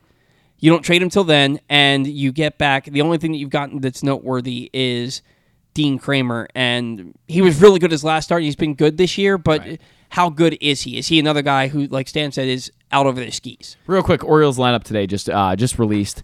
It is a punt lineup. It's another day game punt lineup. Austin Hayes in the leadoff spot in left field. Adley Rutschman DHing today at number 2. Anthony Santander in right field batting 3rd. Ryan Mountcastle cleanup spot. Ramon Arias, Jorge Mateo, Ryan McKenna, Tyler Nevin, and Robinson Chirinos behind Kyle Bradish on the mound. That's awful. I mean, an awful lineup today. I knew Nevin was going to be playing today. Your 6, 7, your 7, 8, 9 hitters don't give you an opportunity. No. And against Michael Wacha, I don't see. I mean, Ryan McKenna's hitting .264. He's having a nice year for a fourth outfielder. But his on-base percentage is only like .316. I would not be surprised to see him go 0 for 4 with 3 strikeouts. I wouldn't be either. In the game today. Tyler Nevin, you're not getting anything out of him. Chirinos' average is up to 184. Ooh. He's up to 184. Not great still. But yeah, I mean the top 6, okay, but and no Kyle Stowers. No Kyle Stowers against the righty. Which Brandon Hyde just said yesterday he would face righties almost every time a righty was on the mound. He legitimately just said he did. He's going to get a lot of play, a lot of playing time. He said, and he doesn't have him in the lineup the second day that he's here against a righty. I don't know. I just have to question it at this point. I have to question it. I can't defend the moves that this guy makes anymore. I can't. I can't defend it. And oh man, it's like, and watch, it'll be a reverse lock. But I look at this lineup, I look at who's pitching, I look at who's pitching for the Orioles, and I don't see how they win this game. You just punted the second game of a series you need to win. Right. I don't see how they win this game today. I just don't. They're not. You know what? They're not going to win today. I'm saying it. It's infuriating. I'm saying it out loud. The Orioles are not going to win today, and when they don't, it's Brandon Hyde's fault. Yeah. It's Brandon Hyde's fault. You don't need to play Tyler Nevin. No, you really don't. You don't need to play Ryan McKenna. Right. All right? If you want Chirinos to be... Chirinos is acceptable because we know Rutschman has to get days off. He's the only one that I accept. Right. You don't need to play Nevin today, and you don't need to play McKenna. Right. Now, and I'm not saying that I love Rougned Odor, but I trust his ability to run into one more than I trust Tyler Nevin. Why is Kyle Stowers not in place of Ryan McKenna here? I mean, this is if he's such a matchups guy. If Brandon Hyde loves matchups that much. Ryan McKenna loves facing the lefties, which Michael Wacha is not. Right? I mean, that's Michael Wacha is not a lefty. You got to look at the fact that if you're playing Chirinos and you're DHing Rutschman, that means if you want to keep Santander in the lineup, if you want to keep Hayes in the lineup, and you want to keep Mullins in the lineup, an outfielder has to be left out. And Hayes just came off that 3-hit game yesterday, so Stowers should be playing. So leave McKenna out. That's fine. So wait a second. I'm looking at it. Hold on. What I'm saying here is that Mullins is off too. Mullins is off. Correct. Against the righty. Correct. That's what I'm saying right here. That Ryan McKenna is the guy he thinks hits lefties well, so that's fine. But Michael Wacha is a righty. And you're sitting your lefties. Stowers not playing is also because Mullins isn't in there, and you want to get McKenna in there. I just don't understand this. I don't understand. I would much rather have Mullins playing and have Stowers in over Hayes, who's been struggling, or Stowers in over Santander. I just picked him for take the rake to give him a day off. Yeah, it just doesn't make any sense to me. No, this is another punt lineup, and whatever, man. Look, they're gonna lose, and you all can you all can blame Brandon Hyde for this garbage lineup that he put out that he didn't need to put out. He didn't need to put this lineup out. This isn't a lineup that says, "Hey, I'm going after the playoffs." This is a lineup that says, "I gotta get my guys their time." Right. You're in a playoff chase, man. You can't be everybody's best friend. Right. Tyler Nevin shouldn't see the field. Agreed.